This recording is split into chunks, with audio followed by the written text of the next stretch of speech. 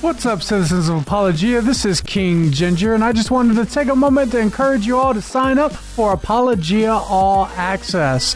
When you sign up for Apologia All Access, you're going to get exclusive, on-demand content. This means that you and your entire family are going to get to watch every single TV show, every single after show, and every single Apologia Academy with new content dropping every single week. But most importantly, your contribution helps Apologia Studios create quality, Christ-centered entertainment that reaches millions of people on our YouTube channels and through our podcast with the gospel. So what are you waiting for? Change everything at apologiaradio.com. Non-rockabotus must stop. I don't want to rock the boat. I want to sink it. Are you going to bark all day, little doggy, or are you going to bite? Brett, I love you, Jeff. delusional is okay in your worldview. I'm an animal. You don't chastise chickens for being delusional. You don't chastise pigs for being delusional. So you calling me delusional using your worldview is perfectly okay. It doesn't really hurt. She hung up on me. What? Desperate times call for faithful men and not for careful men. The careful men come later and write the biographies of the faithful men, lauding them for their courage. Go into all the world and make disciples. Not go into the world and make buddies. Not to make brosives. Right. Don't go into the world and make homies. Right. Disciples. I got a bit of a jiggle neck. That's a joke, Pastor. When we have the real message of truth, we cannot let somebody say they're speaking truth when they're not. Take an amazing journey to a place that will blow your mind and move your heart so you will never be the same again. Therefore, having been justified by faith, we have peace with God through our Lord Jesus Christ. What's up, y'all? Welcome back to the Gospel Heard Around the World. I'm Jeff the Ninja. ApologiaRadio.com is where you get us. Sitting next to me is a beautiful man named Austin. Thank you kindly. Coldstone Austin. What's up, sir? Welcome to the show, Austin. How are things, man? Oh, man. Can't complain. Yeah? Things are going well. Didn't you just pass your math and... You're getting your degree officially, yeah? After not having done math in 7 years. Yeah. Somehow. Right by the on. grace of God. Well, congratulations to Austin, who's getting his degree from Moody, correct? Yes, sir. And that degree is in what, sir? Pre-counseling and Bible. Right on. High five, sir. High five. All right, man. So you are, you're a blessing. Austin started off at Apologia. He came here as an intern. Ooh, that's good. That's good. Is that what he was? He came here as an intern, kind of slave labor. Yep. And then you fell in love with us. I think slave was actually in consideration for the nickname. And Dude, I'm wearing my Doulos shirt today. You are. Yeah. Yep. Slave of Jesus. Yep. Which can be found at missionaware.com. That's right. Nice plug. And so, hey, here's the thing. We never actually talked about this. By the way, that's Luke the Bear. Hi. Randy, steady Randy. Yes, sir. Beautiful Marcus day. Pittman, King Ginger on the ones and twos. What's up? All right. And what? So you came to Apologia Church to be an intern, and we didn't know what to expect. Because you never know. Someone's like, Right. I want to be an intern. You're like, I don't know if this is going to work out. Like, I don't know. We met on the internet. Yeah, we met on them internets. On eHarmony. He started stalking me. Yeah. There's like an eHarmony for church interns. Like, Yes. yeah. He started stalking me. He kept messaging me and was like, hey, can I come to Austin, I think I Apologia? messaged you once. I have a lot of messages from you. Austin's You like, do now. this is my eHarmony video. So I like long walks in the park and Bible reading. And He ministry. said, I'm a Bible college student by day and wild man by night. Did he say that? That was in that way. Oh, yeah, that's right. Wild man by night. Wild man. Wild. Okay, so here we go. We're going to eventually get to the end of this conversation. So you decided to stay, but we haven't really talked about why. Why'd you say, like, all right, I'm going to stay at Apologia Church? That's you a good moved away question. from Oh, home. man. Now you live in Arizona. It's because of me. Is it? Yeah. No, He that's stayed not true. because of me. I mean, Marcus is like, you know, Because you guys are the ginger twins. right. We got the ginger pad. You guys share a bunk bed. No, I sleep on the floor. Top ginger. That's and some bottom commitment. ginger. I'm going to move to Arizona, and I'm going to sleep on the floor. On Marcus's floor, no doubt. On Marcus's floor. I don't know That's the last different. time that floor has been vacuumed. Or if. Oh, don't say that. Don't say that. Actually, there might be something in your beard. Gabe, have you vacuumed the floor?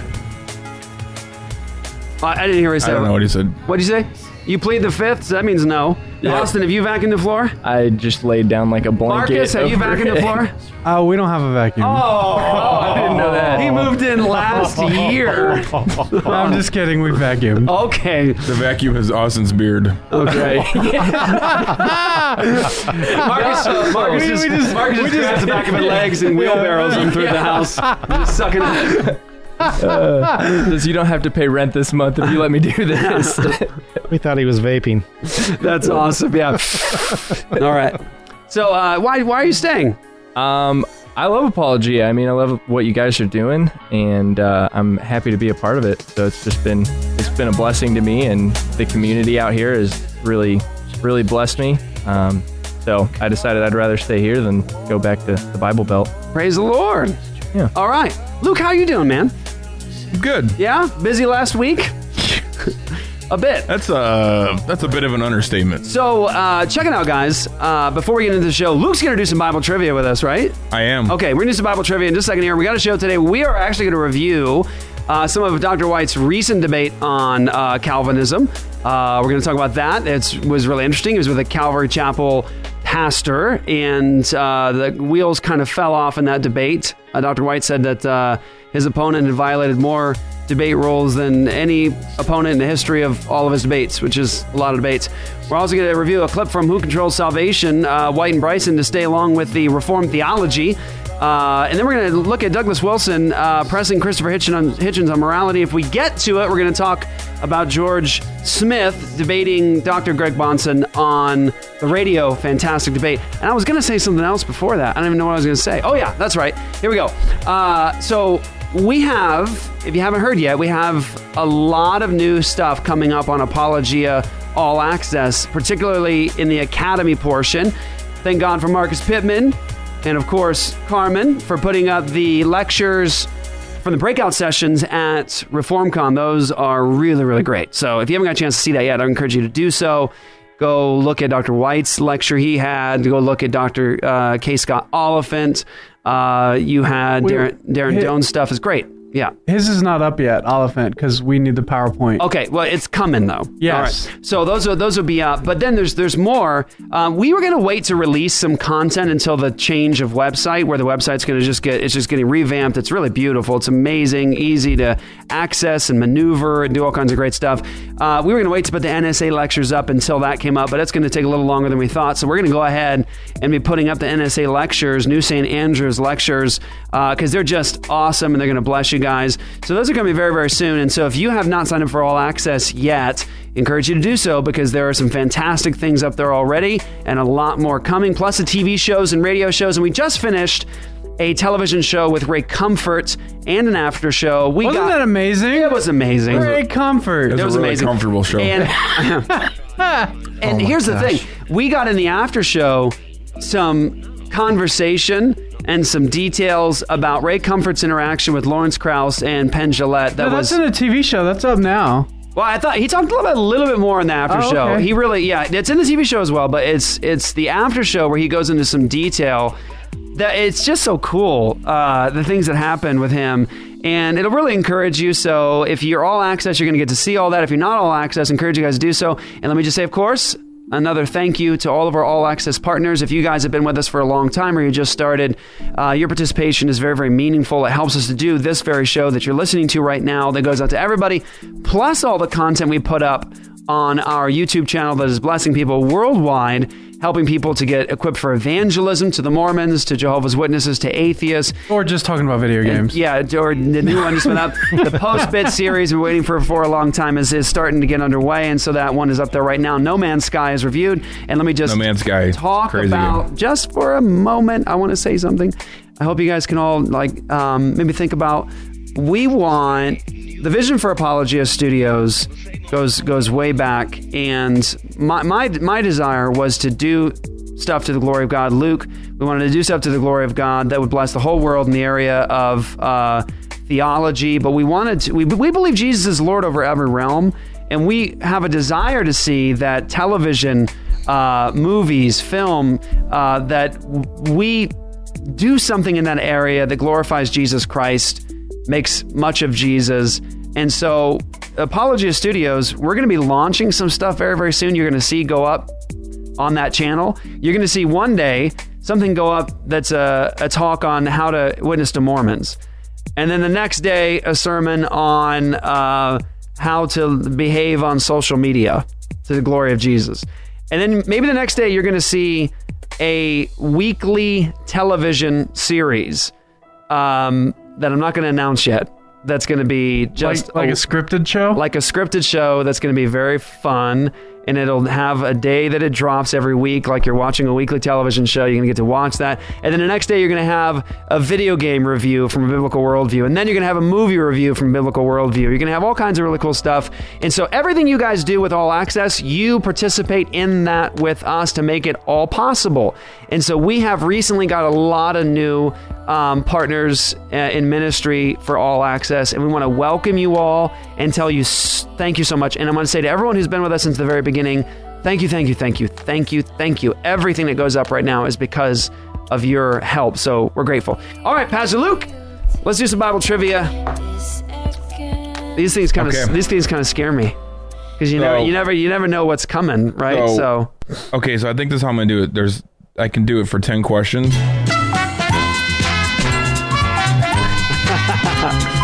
So I'm gonna have Jeff do it and Austin do it. The winner gets a high five. The loser gets a kick in the pants. Kick in the pants. This is not fair. No, I tested it this morning.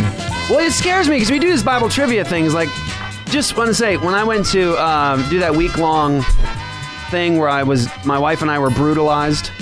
Yeah. I was being examined by pastors. Austin's sweating right now. 20 pastors. Yeah, right. They were it was 7 a.m. to 10 p.m. Yeah. They brutalize you. They basically see how you are counseling and preaching, and then they do this. They get into your heads and they mess with you. And then they do these Bible things like this. And normally it wouldn't bother me, but when I'm under the gun like this, kind of terrifying. Okay, so I tested it this morning. Some of them are super easy. Some of them are a little tricky. Jeff's trying to cheat over here.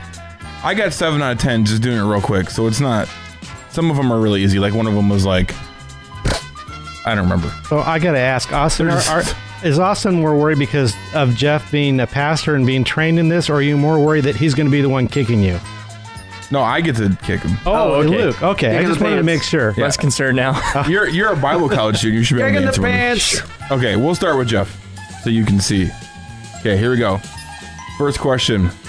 Which disciple replied, "Lord, suffer me first to go and bury my father," when Jesus said to him, "Follow me"? Peter, James, John, or we are not told who it was? We are not told who it was. That is correct, sir. Okay. Who appeared with Christ in the vision? Wait. Am I doing all these? Yeah. Or are we doing back and forth? No, we're going to do 10. Quick. Okay. They're quick. Who appeared with Christ in the vision on the Mount of Transfiguration? Elisha and Elias, Moses and Elisha, Elijah and Moses, Noah and Abraham. Elijah and Moses. Marcus Pittman. Is your name Jeff? Oh, I didn't know they were just for Jeff. Oh my goodness gracious! That was my answer, by the way. Okay, that was too easy, though. Right? That one was. According to 1 Peter 3:4, what? Because he represented the law and the prophet. They represented the law and the prophets. Back to Jesus in here. What is of great price in the sight of God? A meek and quiet spirit, humility, love for the world, sacrifice. 1 Peter 3:4. I'll say it again. What is of great price in the sight of God? A meek and quiet spirit, humility, love for the world, or sacrifice? Meek and quiet. Nice. Okay. Next question. What power Wait, where's the music? It helps. Okay. Here, I got some good music for you. We'll get that going right here. I need the game show music you to need do that. Bible questions. You need that. I study in the mornings. That's what I do when I'm reading. This one's good. Oh, why is it going again? Okay, No, it's fine. It's fine. We'll just let it go. I had played something else, and it just keeps going. Anyways, what power does Jesus have after his resurrection? Power to resurrect other people, power to rule the world, all power in heaven and earth, or D, all of the above? All the above. That is correct. Faith without works is. I'm not even going to read the answers. What are the answers? Are you listening? No, like what? Well, like what other options would they include? Like, I don't know. I already skipped it. Faith without works is good. Yeah. Like what? Like what? For whosoever shall keep the whole law and yet offend in 1 point is guilty of all of it. Okay. Yep. Sorry, I should have read the other ones. I hope he's reserving some really tough ones for you. Was there ever a time when Satan was in harmony with God? Yes. The other answers are no, he was evil from the beginning. No, he was created imperfect and evil to test us. Or no, he was always the adversary of God. But yes is the correct answer. Always the adversary. Okay, of God. who was the first priest of the Most High God?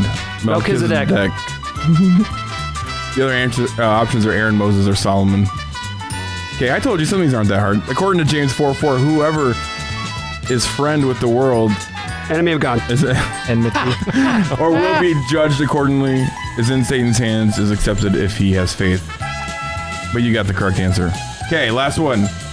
What similarities are in the days of the return of our Lord and the days of Noah? Ooh, this might be a bad eschatology question. Yeah, wait a second. That's not fair. What if Here it's are the all? answers. Jesus will be present as Noah was present in his day. People were indifferent and didn't care. The evil will stop as it did in the time of Noah, or all of the above. Wait, say it again. What similarities are in the days of the return of our Lord and the days of Noah? Okay. Jesus will be present as Noah was present in his day.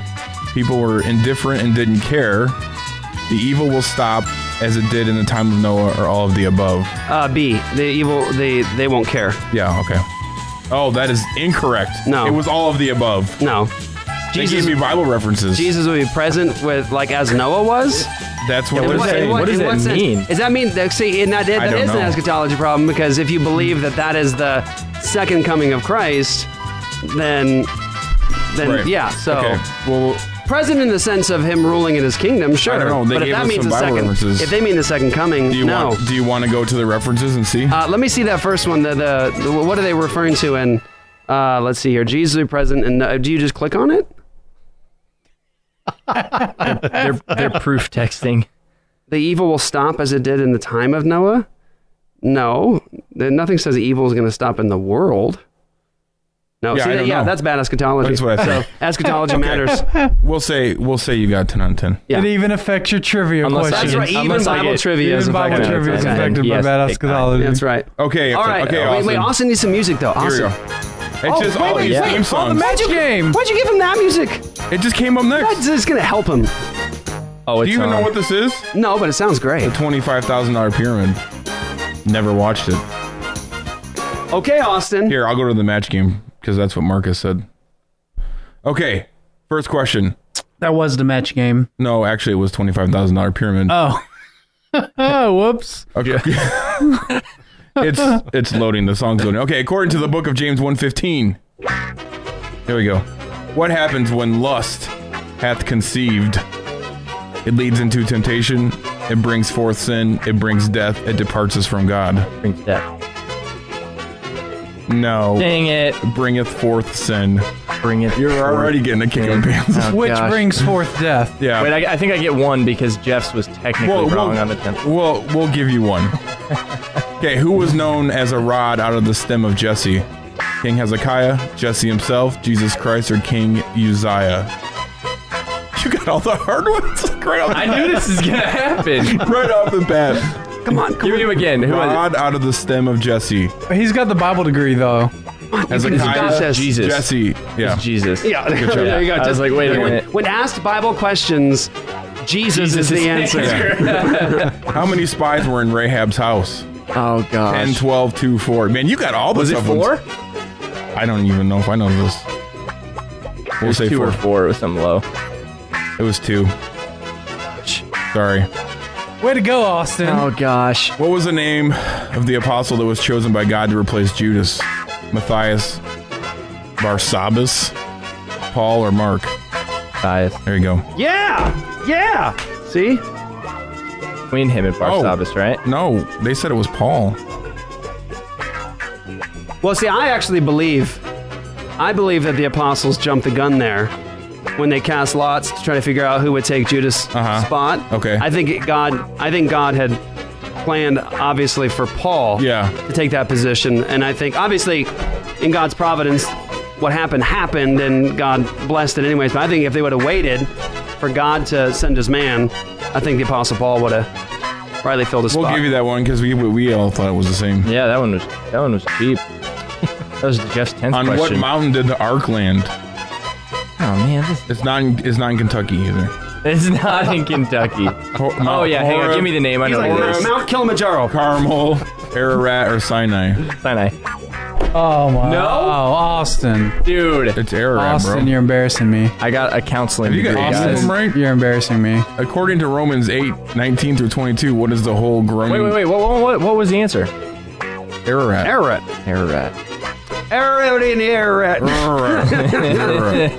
Romans 8:19 through 22. What is the whole groaning creation waiting for? Oh, bad eschatology. Rapture, manifestation of the sons of God, judgment, or heaven?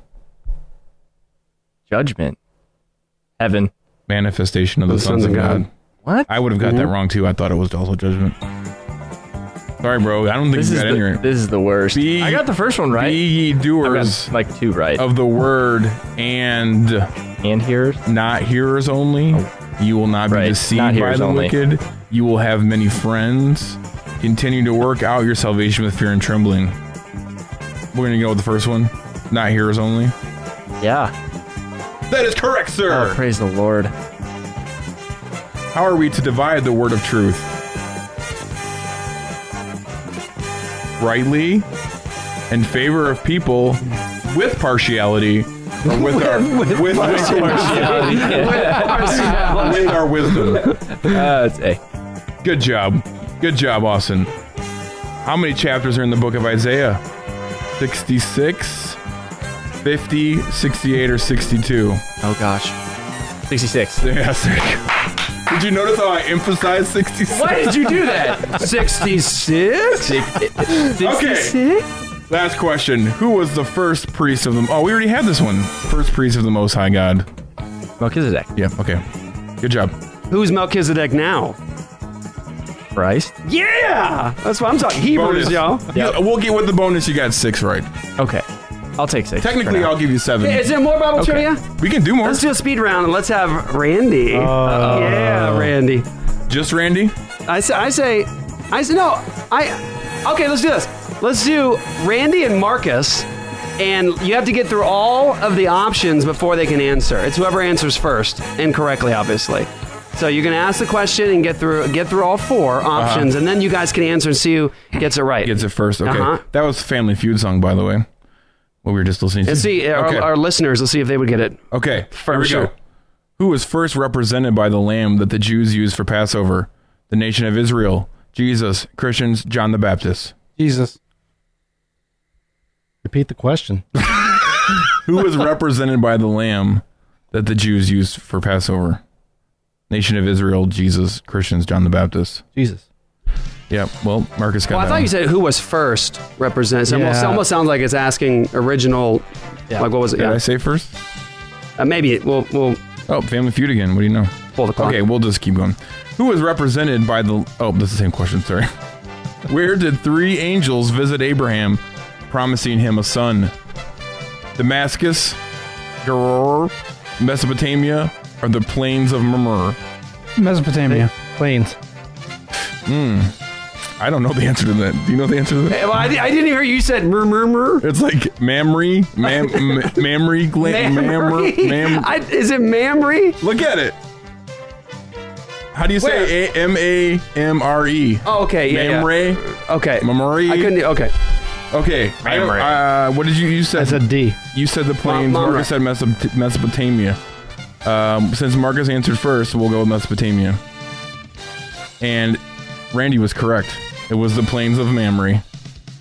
Oh, sorry, Marcus. I've got a bad memory, so it all works out. Bad memory. Okay, next question. From the parable of the sower, what does the seed represent? The believers, the word of the kingdom, the law of Moses, or the Holy Spirit? The seed. What does it represent? The word. Oh. Who answered that? Was that Marcus? That was Marcus. Yeah, that's right. Nice job, Marcus. Yes. Next question. What was the seventh church in Asia, which pictures the present church? Laodicea. Which pictures the present church? I like how they slipped that in. Yeah, nice. Nailed That gave it Do they have away. a post-mill version of this game? Yeah. Thyatira, Laodicea, Smyrna, or Pergamos? Laodicea. Okay, you both got it correct. I don't know what song's coming up. Who Wants to Be a Millionaire? Is that what's coming up? Okay, Who Wants to Be a Millionaire? Maybe a Steve Camp song next. Ooh, this is a good one for this game. According to Esther 8:1, what happened with Haman's house, the enemy of the Jews, after he was killed? It just got really serious all of a I sudden. know. And the lights just went black in the studio. It was like, yeah, it was crazy. And all these people appeared. Carmen's running around with a flashlight. Okay, what happened to this house? Haman's house was burned, was sold, was given to Esther, or nothing happened. No lifelines on this, people. No lifelines. I'd like to call a friend. Nope. Can't. I'm gonna go with D. Nothing? I have no idea. Okay, we'll see. It was given to Esther. Sorry. Okay, next question. According to 1 John 4:14, who is the Savior of the world? Jesus, Heavenly Father, Holy Spirit, Trinity. Jesus. Well, wait. Wait. Is this the... Can you say the Trinity's the same? Well, I mean, is that a modalist question? Okay. Is that a modalist question, That's what I was waiting for. It's Jesus, but not the Trinity. We'll It's say Jesus. Trinity, but not Jesus. It was Jesus, correct. Next question. How many chapters are in Revelation? Not s. Oh, sorry. I thought you guys were just going to say it. 21, 22, 20, or 24. 22. That is correct, sir. Yes. From the parable of the net, who separated the good fish from the bad ones? The fishermen, the Lord, the angels, or the apostles? The Lord. Oh, it's the fishermen. That is incorrect. See, some of these are a little bit tougher. Next question. James encourages us to be patient like whom? Noah, Job, Jesus, Israel. This music is perfect for this game. Oh, yeah. What was the question? Job. The question is, James encourages us to be patient like whom? And Randy said Job. Israel was not patient. So I'm going to say Job. It was Job. Correct, Randy. Are you keeping score? No. Okay. Next question. This is a team effort now. This is the last question. Last question. How many songs did Solomon write? I have no idea what the answer is. 3,000, 2,000, 1,005, or 1,500? Oh, I have no idea. I'll let you phone a friend. I'll say 1005. Okay, we'll go with 1,005. That is correct, sir!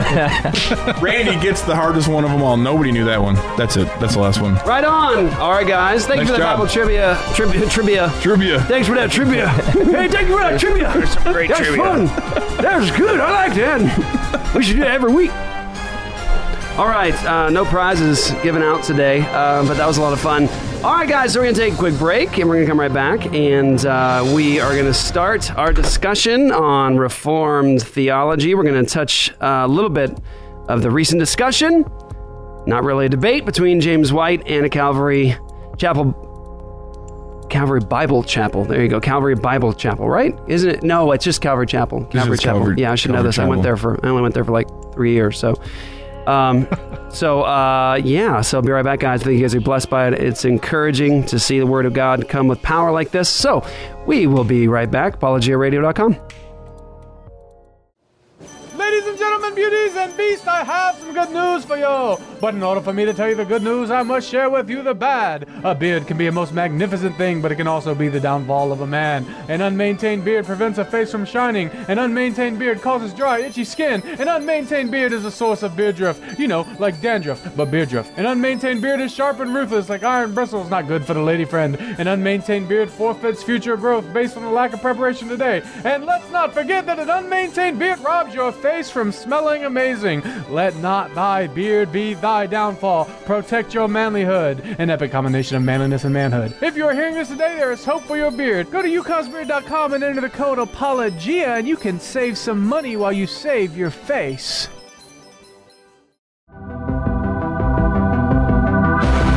Hey, I like that song.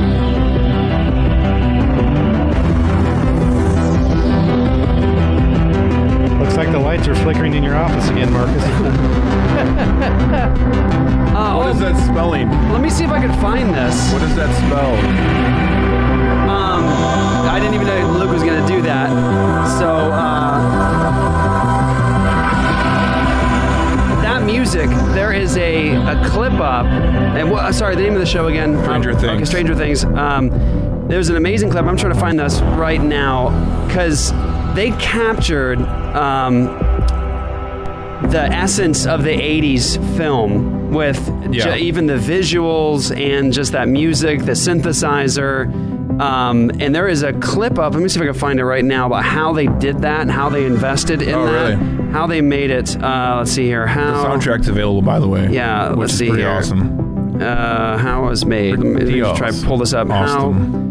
How it's made. Let's see here. I'm just going to, I know we're on the air right now, so we're going to take on me title sequence. Yeah, this is it right here. I'm going to play this for you guys. It's really fascinating, actually, just to show the kind of work that goes into like the opening sequence and graphics for a show like this, and then the music. So here we go. This is I just found this really compelling. I hope it works for the radio show. Horror mystery show Stranger Things has been praised for its pitch-perfect homage to the 1980s, and that includes its great opening credit sequence.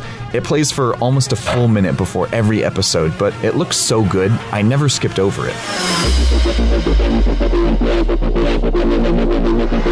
Watching it made me wonder, what does it take to make something like this? So I called up Michelle Darty. She's a creative director at Imaginary Forces, the studio that made the title sequence. You want it to feel original. You want it to feel like that title sequence couldn't work in front of another show. You may not have heard of Imaginary Forces, but you've probably seen their work. They're responsible for the opening credits to Mad Men, Boardwalk Empire, Chuck, The Pacific, Jessica Jones, Late Night with Seth Meyers. I could go on. It's a long list.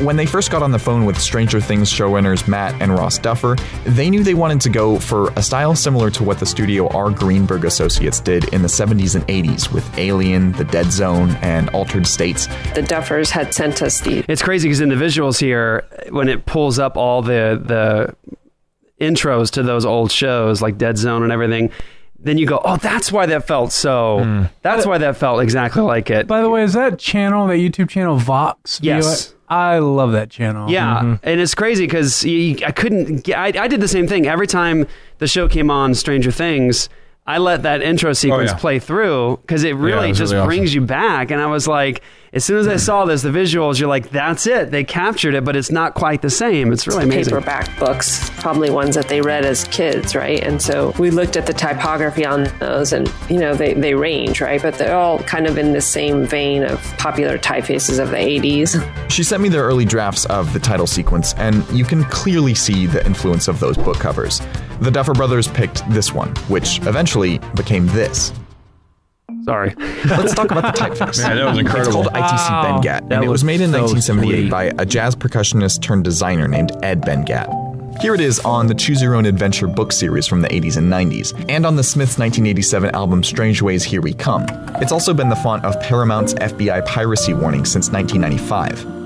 I often think of the sequence as really a celebration of that typeface in a way, too, because you really get to see the most beautiful parts of it. In the old days before animation software, title sequences were shot optically, which is just another way of saying that they were made manually, frame by frame, with a projector and a camera. For Stranger Things, the title designers wanted to replicate that gritty look. They wanted to make it look like there were imperfections in the image. So to do that, they rigged up these things. They call them Codaliths. It's basically an old film format that produces a really high contrast image. And they filmed what it looked like when light shined through those film letters. We reference some of those inconsistencies, those like what you call mistakes. We wanted it to have this tactile feel, and we wanted it to feel organic and of the time period. They then use those physical references to animate the titles digitally. That's why you see subtle flickering and shaking in the text. The end result is an eerie mix of digital and physical mediums, and with this great track from the synth band Survive, it sets the tone for one of the summer's biggest TV hits. Sounds like there's a lot of visual stuff you need to watch.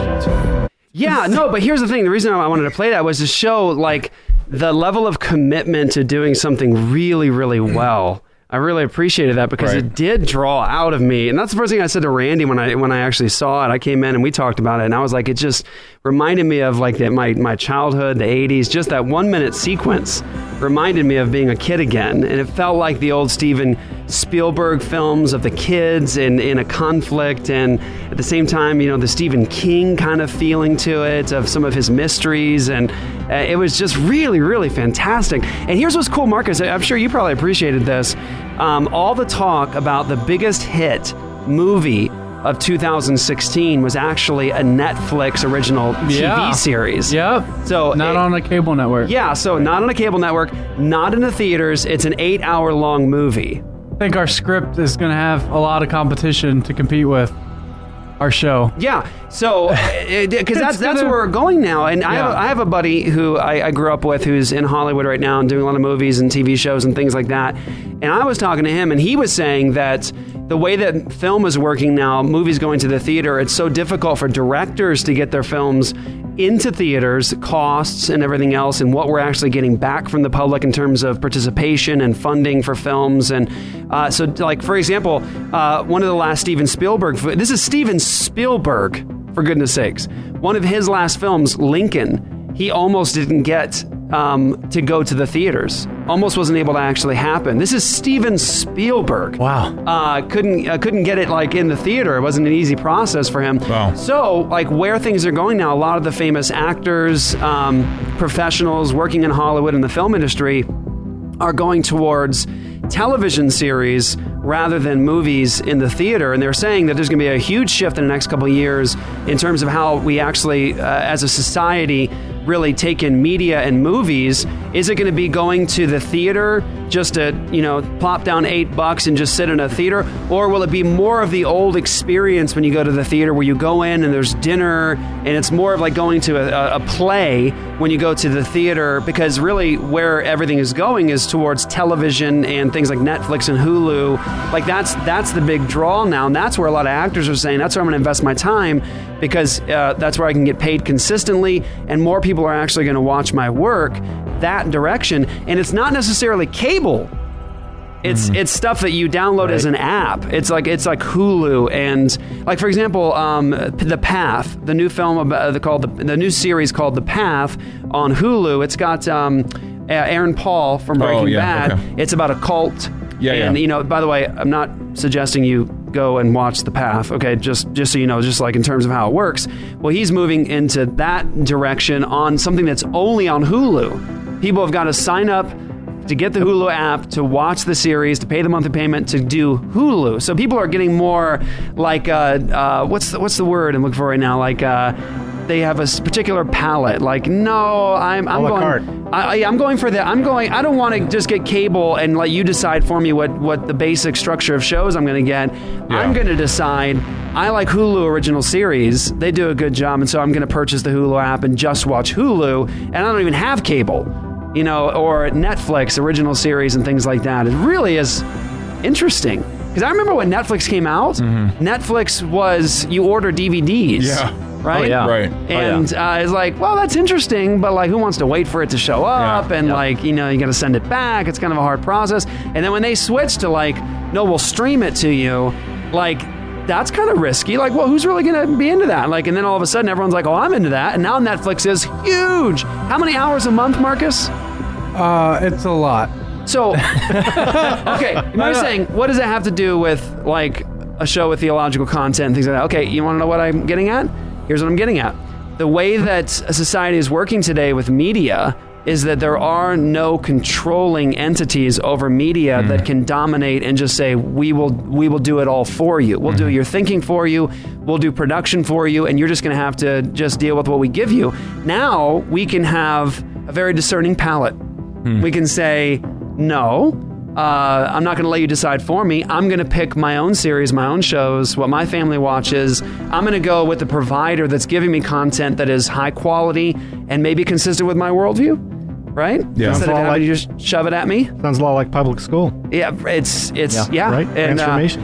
and so I think it's a big transformation, and it means, I think, and this goes back to what we did this year, we were able to put together End Abortion Now as an event that we had churches across the nation that gathered together that watched this live stream event that we were able to put on for about $5,000. Mm-hmm. We had the ability to stream this into people's homes and churches. People could gather around the television screens and the computer screens to watch this event that we were able to broadcast worldwide live in pretty high quality for only about $5,000. I mean, that doesn't include, of course, the camera equipment, which did not cost $5,000, trust me. But we were able to stream it for about $5,000 in cost. So it's pretty cool stuff. One last thing I want to say before we go, because I think we're on this now, so let's talk about it. Have you guys seen 11/22/63? Oh my goodness. No, I don't know what that even means. So good. Right? So good. I saw and this is a Hulu, it's on Hulu right now. And this is what I'm talking about. Here is a show that, look, like, who heard about it? Like, it's not like it's just forced in front of you on cable and like, oh, you have to have heard of 11/22/63. I saw one ad come up for 11/22/63, and I thought it was like maybe 1 or 2 part series, like it's just got 2 episodes or whatever. And so I'm going on Hulu the other day with Candy looking for a new show to watch together before we go to bed, and I see it. Candy's like, well, let's watch that. I'm like, I don't know. And so we turn it on. I'm 25 minutes into the show, and I'm like, this is probably one of the most creative things I've ever seen. Really? It's Steven, listen, here's who's involved, and the James Franco is the main guy. Oh wow. But the people who put this together, Steven Spielberg, Stephen King, and who else? Oh man, it's got a bunch of people. Like, you got me all hooked on Wayward Pines now. Oh man, yeah, but I'm telling you, the next thing you got to watch is 11/22/63. It's oh no, here you go, Stephen King and J.J. Abrams. Oh what? Yeah, Stephen King, J.J. Abrams, and is it Steven Spielberg? Why am I thinking Steven? I think Steven Spielberg was involved in it somehow, but it is fantastic. I mean, the storyline. You think there are so many possibilities. Mm-hmm. This show literally could go on for ages. I'll give you the premise because it's really cool. So they find a time portal in a diner where if you walk into the closet of this diner, you go back into time to 11/22/1963, a few years before the assassination of John F. Kennedy. No, they're getting to 11/22. Oh, that's right, getting to. Sorry, like a year before. Yeah, 2 years before, I think maybe. Yeah. So what he does is, if you go through this time portal, this is where it gets interesting. You go through the time portal, and it always brings you back to exactly the same second of 1960, I think it is. Same second. Time is running. When he walks through this time portal, there's the same guy that drops a bottle of milk and it breaks, and there's a car passing by, and same workers passing, and whatever you do affects the future. So what he does the first time is he tests it. He goes back into time and he walks up to a tree, a very skinny little tree standing next to the diner, and he carves something into the tree. He goes back through time, back to the future, and then he goes outside the diner, and then there in the tree is the carving. So it actually manipulates the future. So now what he has to do is go back into time and try to figure out how to stop the assassination of JFK. But here's the thing. Every decision he makes affects the future, and if he does anything too dramatic, the past tries to stop him. And it tries to stop him in these really crazy ways. And so I won't give it all away. All I'm going to tell you is it's one of those shows you go, this could literally last 25, 30 seasons, because every time he goes back, it's a reset. So he could be there in the past for 2 years, and it's only 2 minutes in the future. So if he goes back, it's only 2 minutes that's passed. But he could be there in the past for 2 years, and he could totally screw up, and then he can go back, come back again, and restart the whole process again. It's fascinating. It's quintessential Stephen King. Yeah, when he went into that closet, I was like going, this is C.S. Lewis. This is, the children going into the wardrobe. Right. Mm-hmm. Yep. That's awesome. So there's a pick. You got to watch it. It's on Hulu. It's worth it. It's one of those shows I'm like, yeah, that's good. And I'm trying to think if there's anything inappropriate and you need to fast forward. I think I have noticed a little bit. I have noticed. Is there? I think maybe there might be something. How many like major? There wasn't anything like super. No, it wasn't dramatic. No. I noticed how many major like movie stars have been doing a lot of these series. I've noticed that recently, like the last 6 months to a year. Yeah. There seems to be a trend going that direction. That's what my buddy told me. He said that's where everyone's going now, is that direction. All right, here we go. Let's get into some theology now. Okay, so here is a portion of the debate. I haven't seen any high-quality footage come out of this yet, just a couple cell phone videos, so we're just going to have to deal with bad audio. But from what I understand of this debate, the wheels completely came off. This pastor, Steve Tassi, from Calvary Chapel, just really, and I don't mean this to be offensive to the brother, just really, really poor argumentation. And I listened to a few of the things coming up to the debate. I listened to how this brother would talk about the text and the issues, and it was just very, very, very, very poor. And in the debate, it just was obvious. This man is not operating from the scriptures. Exegesis is not being done, and so I'll just let you hear it. So I mean, this was just recent, right? Yeah, this happened about three or 4 weeks ago. Oh, okay. This is the one Dr. White went to California. I actually wanted to go with him, but things were getting kind of crazy for us. He didn't have room on his bike. Yeah, I was gonna say, hey, let's all go up there and let's listen to this debate. Nobody. So, okay, yeah. No takers on that. Gonna leave it. We're gonna let it hang. Okay, here we go.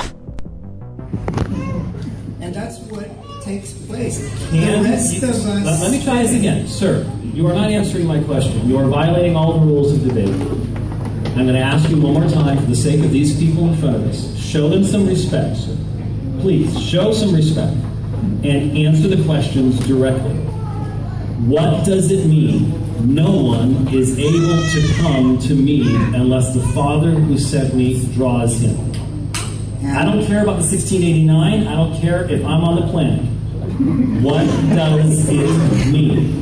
It means that everybody that has ever done any act, evil or otherwise, has been drawn into it by the decrees of God, and it's intellectual suicide to say that now he's not drawing everything that comes to pass. Are you saying that he does not? You think when Jesus is talking to these people that this is what he meant, sir?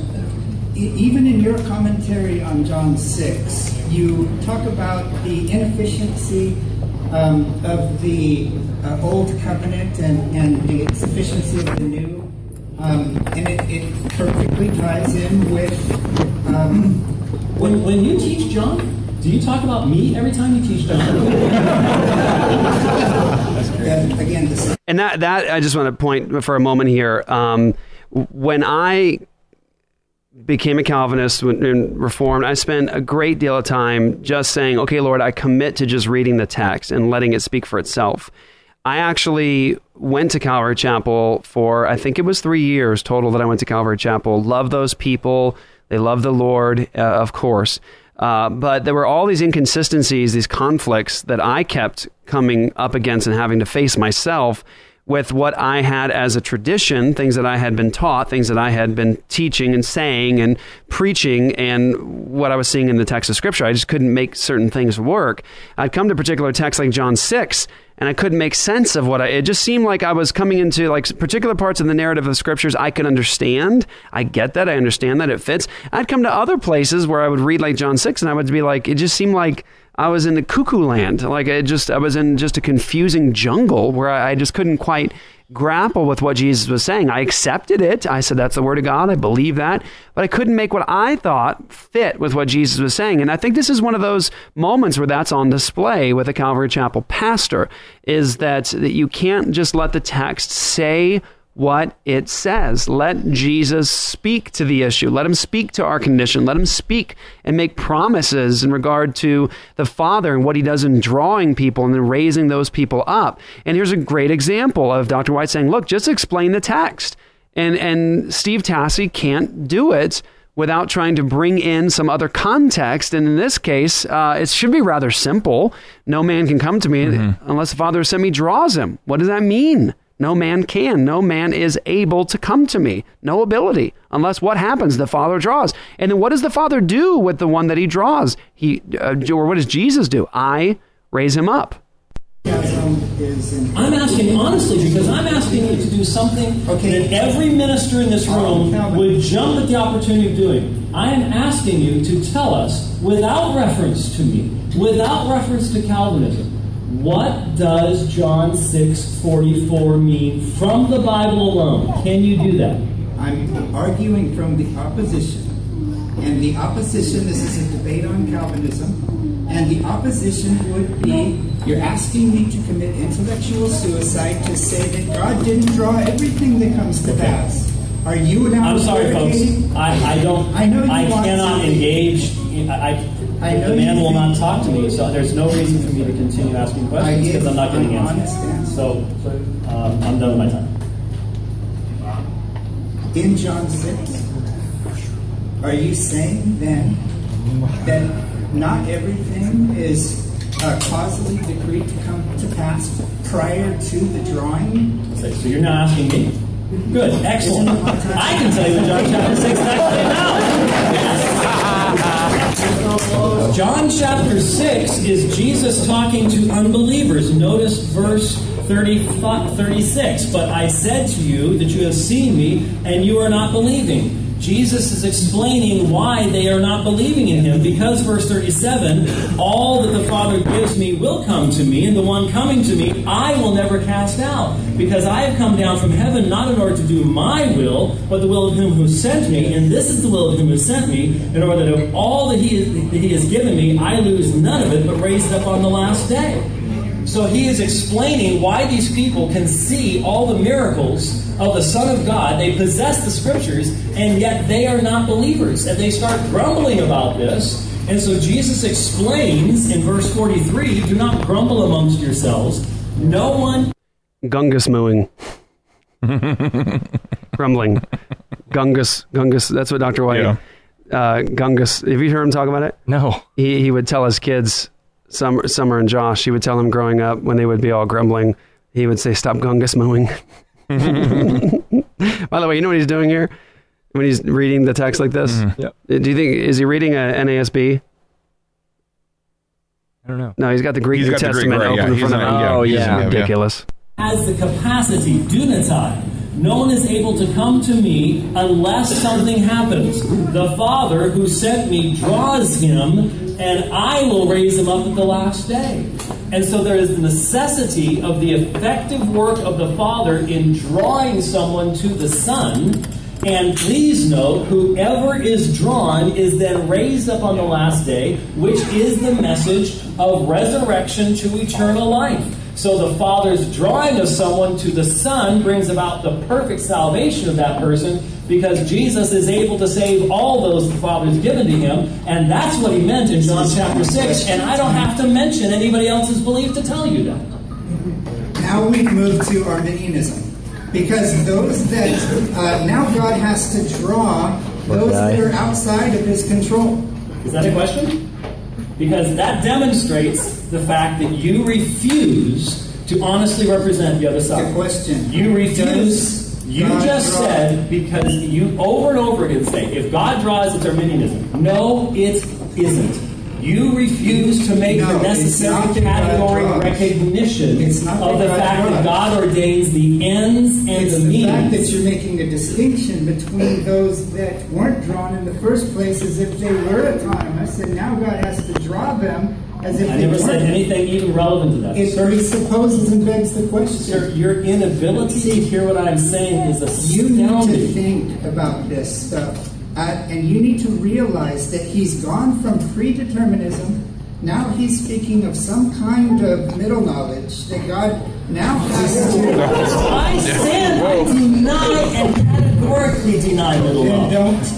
Then don't beg the question that would demand me to force you to embrace it. It's either Arminianism, because are you saying... Someone just accused Dr. White of believing middle knowledge. Wow. I mean, he doesn't really know much about James White, does he? No, I don't think so. And here is one of the things I try to pay attention to.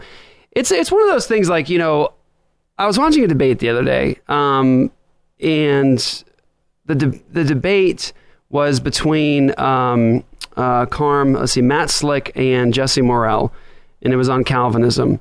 And I didn't watch it live. I just saw it come up my feed, and so I clicked on it and started watching. And you could just see the old comments as they were happening in the actual live stream. and just saw like people who are professing believers in that thread saying over and over and over that the things were circular reasoning, straw man, that's a straw man, that's a straw man. Even if it wasn't a straw man, they were going, that's a straw man. Right. It's like, well, that's not even the textbook definition of straw man. And it's almost like a lot of times just in Christian culture, we memorize what are logical fallacies that people have said, well, that's a logical fallacy, circular reasoning, category error, a straw man, whatever you might bring up. We memorize those terms or those phrases, and we begin to just use those and swing those into discussion. We say, oh, that's a straw man. That's category error. That's this or that's that. We're not even using it properly. It seems like Steve Tassi here, he's just throwing out every bit of language that he can in the debate as though that would somehow win the debate, when really the argument is over the text itself. What does the text say? What's our condition? That's the issue. What's our condition? What does John chapter 6 say about what God does in the midst of our condition? Jesus says there in the text, you can't get away from it. He says, I've come down from heaven not to do my will, but the will of him who sent me. And this is the will of him who has sent me, that of all that he has given to me, I should lose nothing, but raise it up at the last day. So you have the Father giving people to Jesus, and it's the will of the Father, Jesus says, to lose none of all that the Father has given to him. So you got to, we as people who trust in Jesus Christ, who are regenerate and love God and are saved, we have to come to grips with what Jesus says there.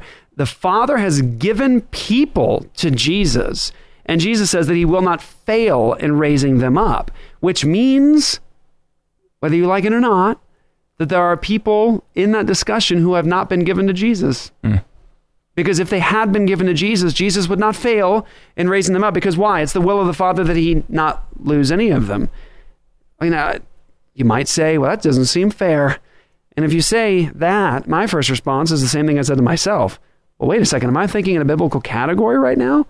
Fair? Well, what's fair of a just God who is holy and righteous that we all sin against? What's fair? We burn in hell. Would be burned in hell, would be condemned, and we would be separated from him forever. So you start thinking through those, you go, wait a second now, like why is the Father giving anybody to Jesus? That's gracious. That's really loving. That's a merciful God.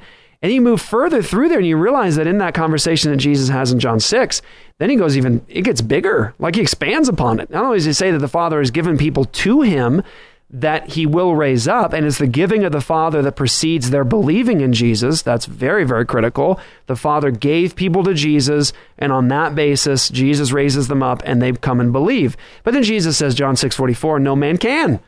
Like, no man is able. Nobody. Not even the ones that have been given to me by the Father. Even they're not able to come to me unless something takes place. Unless the Father who sent me draws him. And I will, guaranteed assurance, raise him up on the last day. Now, what's the result of this conversation that Jesus has? What's the result? People turned away from Jesus. It was too hard for them to accept. It was something they could not follow, believe in, accept. And I love how Jesus wraps up these sorts of conversations with people who are hanging out afterwards. He says, do you also want to leave? And their response is, where are we going to go? You have the words of eternal life. You see, they got it. The other ones who were following Jesus because Jesus offered them stuff. Like, he's feeding them, he's encouraging them, they're in the in group, they're following Mashiach. Like this is why they were coming, but they were not believing. And that's what Jesus confronts, that they were not believing. That's the difference, is they followed Jesus, but they didn't really trust in Jesus. And then further, if you look at John 10, it can go right alongside John chapter 6. And that's where Jesus actually says pretty forcefully, he says that he's the good shepherd who lays his life down for the sheep. So there is Christ's sacrifice, his giving of himself. There's atonement there, his giving of himself for his people. He's the good shepherd who lays his life down for the sheep. And then what does he say? Other sheep I have which are not of this fold, them I must also bring, right? And they will become one flock with one shepherd. What's that? Well, that's clearly Jew and Gentile being brought together into one people. Christ laying his life down not just for Jews, but also for Gentiles. But what is the powerful part of that in terms of our hope is that Jesus says what? Them I must also bring, or I will bring also, and they will become one flock with one shepherd. That's guaranteed. There it is. There's a promise of Christ's perfection his perfect work. But and this is where it gets big. This is where it starts to actually cause our traditions to fall apart and to really get exposed. Because their response to Jesus saying this, like the follow-up in the text, as the text moves through the narrative, is they say, if you're the Messiah, tell us plainly. And I love what Jesus says. He doesn't say, oh, I'm sorry you missed the meeting. You didn't get like the memo. You didn't get the email. Like, sorry that it wasn't communicated to you. It doesn't say that. He says, I told you. Like, they couldn't hear it.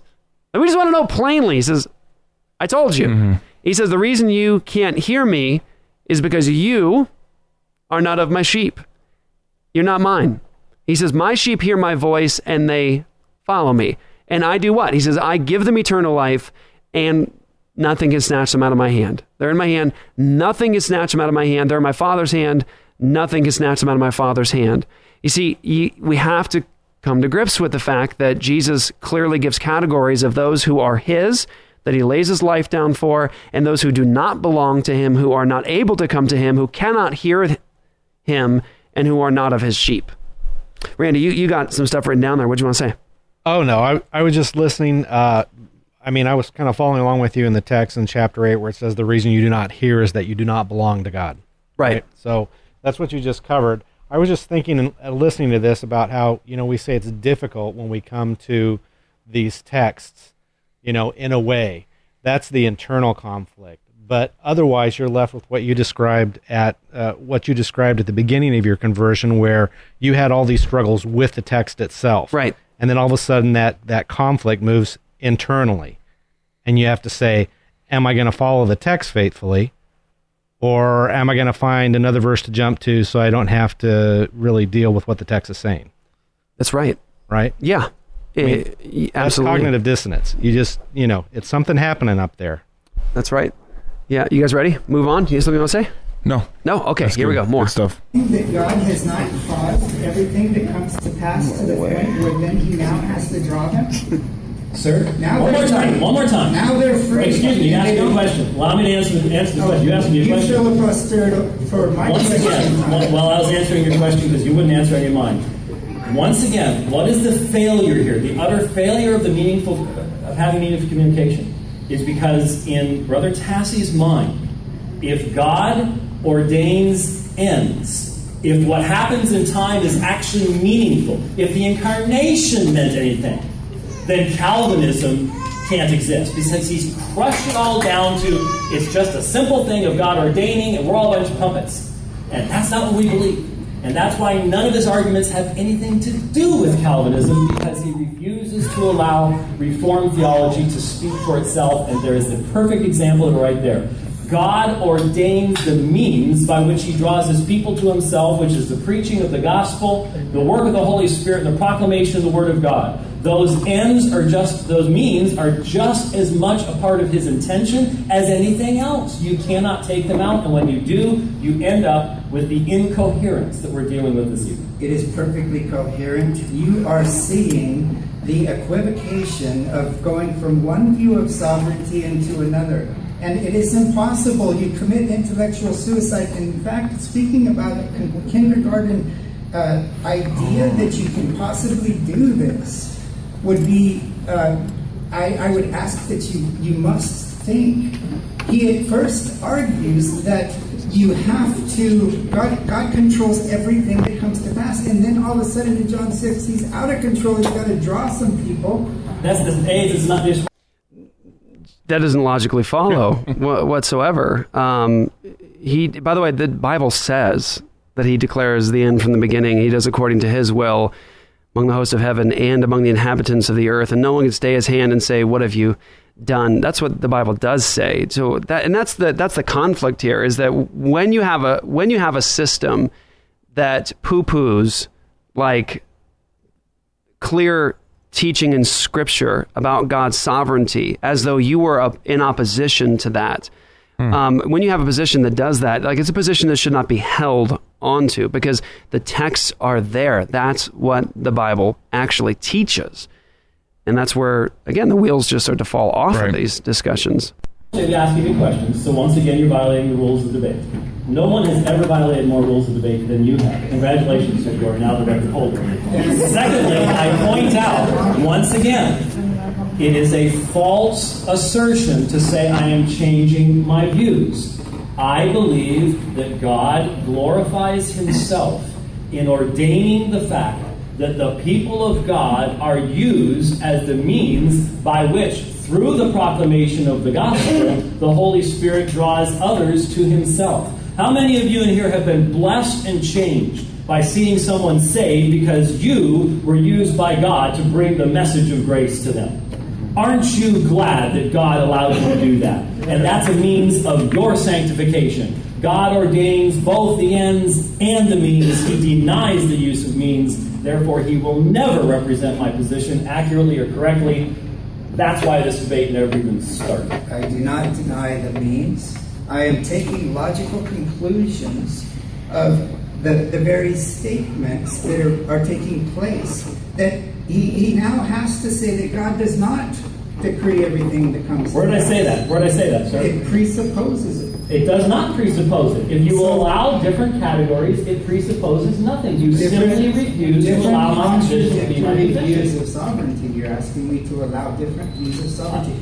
I have never changed my view of sovereignty whatsoever. It is your demand that sovereignty mean a simplistic puppet world that makes the problem for you here, sir. And please, you must realize, every Reformed person in this room knows you're arguing against a straw man. I ask you, as your brother in Christ, stop and listen, It is not sir. a straw man. Is it possible that God is predeterministic, and he is compatibilistic, and he is Arminian, and he is open because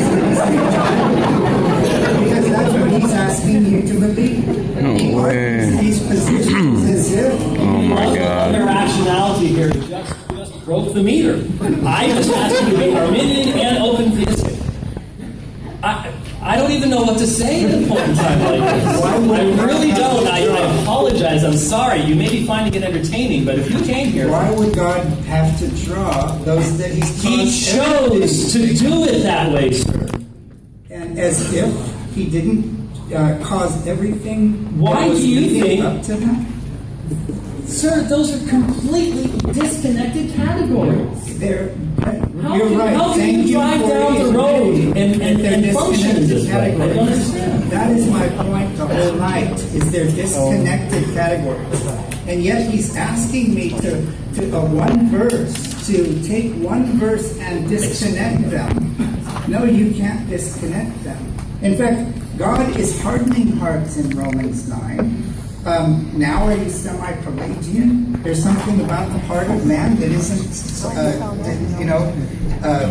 wicked enough that now he has to harden it. It presupposes that it wasn't hard enough in the first place. Now, if that was a question, which it really wasn't, but I would point out that the concept of judicial hardening, and especially the hardening that takes place in regards to Pharaoh, was in regards to what? I even explained this when I gave the exegesis.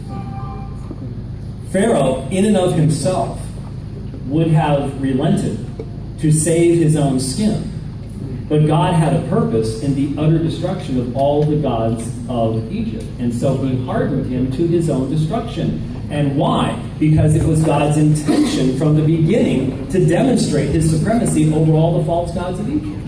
Notice the category that I allow to come from Scripture that cannot be allowed. It cannot be allowed if you're... And here's just an encouragement. If you're just starting to listen to Apologia Radio and just getting into these kinds of discussions, can I offer a word of encouragement on that particular point with Pharaoh?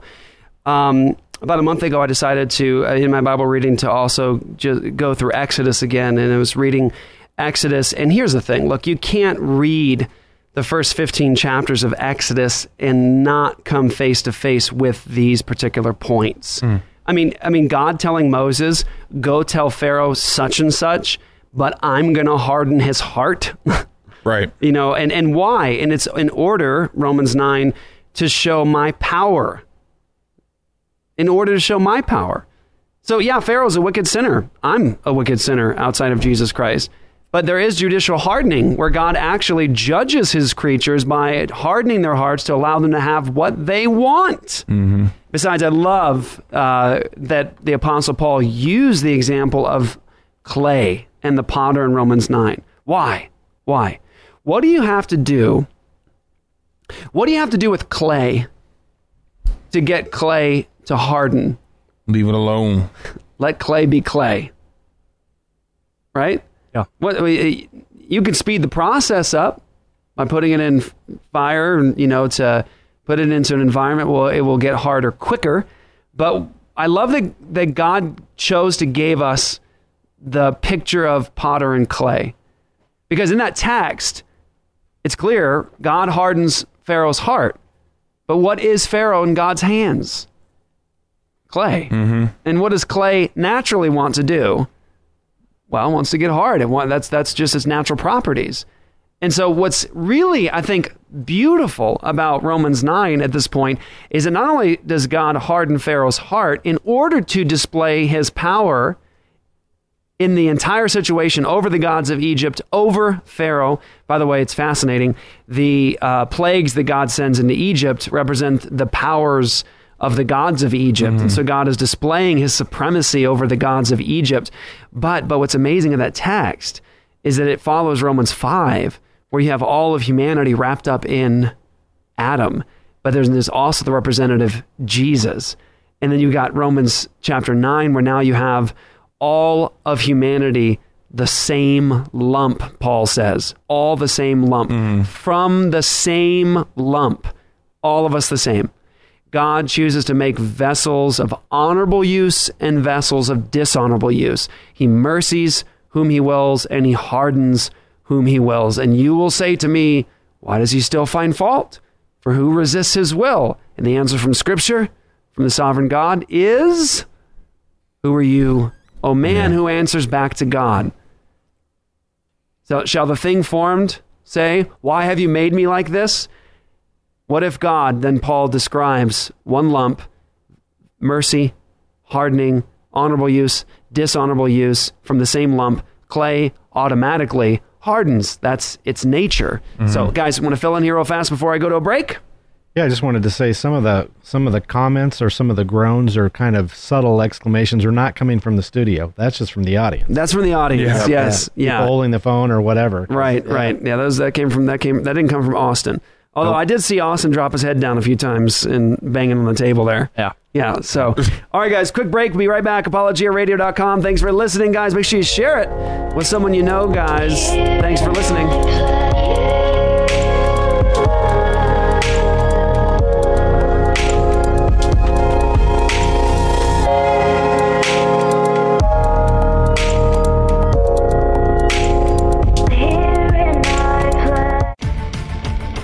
Hi, it's Calvinist Batman. Have you heard of my podcast? I invite a different guest on each week, some who are well-known and others who have secret identities of their own. Each show, we talk about theology, current events, and have some fun, mostly at my guest's expense. So listen to Calvinist Batman and Friends, available on iTunes or your favorite podcast catcher. It's the podcast you need and the one you deserve, because I'm Batman. For 21 years and counting, New St. Andrews College has sought to obey Christ's Great Commission, to disciple nations and build him a house, not just in Jerusalem, but throughout the world. Not with stones and mortar, but with living stones. We build and fight. This is the task of a Christian liberal arts college, to equip students with the tools to build and fight.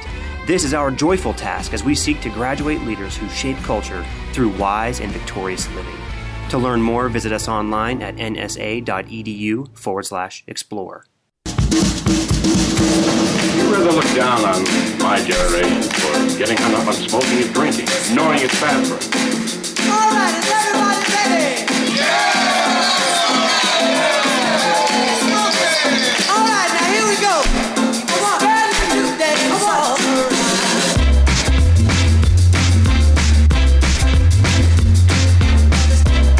Welcome back. Here we go, guys. The great thing about having a studio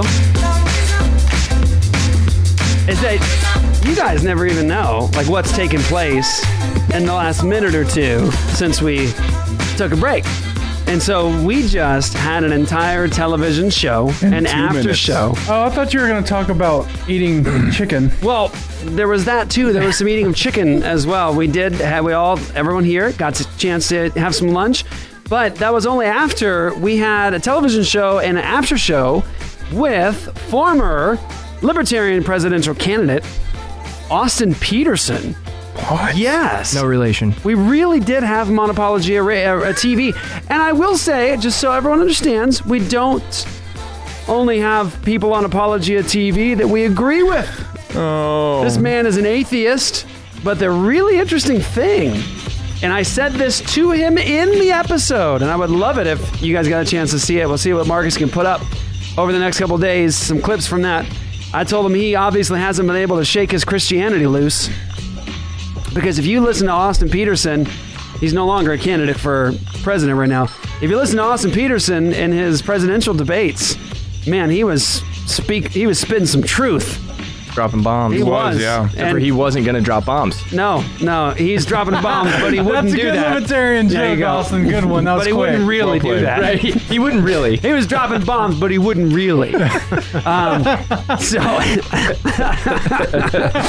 So anyway, we had Austin Peterson on. He's an atheist. He said he's an agnostic. He's a materialist. He says he's an agnostic, but he's a functional atheist. And we wanted him to feel welcome. We wanted him to have some fun with us, but we also wanted to communicate truth to him and give him the gospel. And I think that we were successful in doing that. So we had him on for, again, the TV show and after show, and I let him talk a little bit.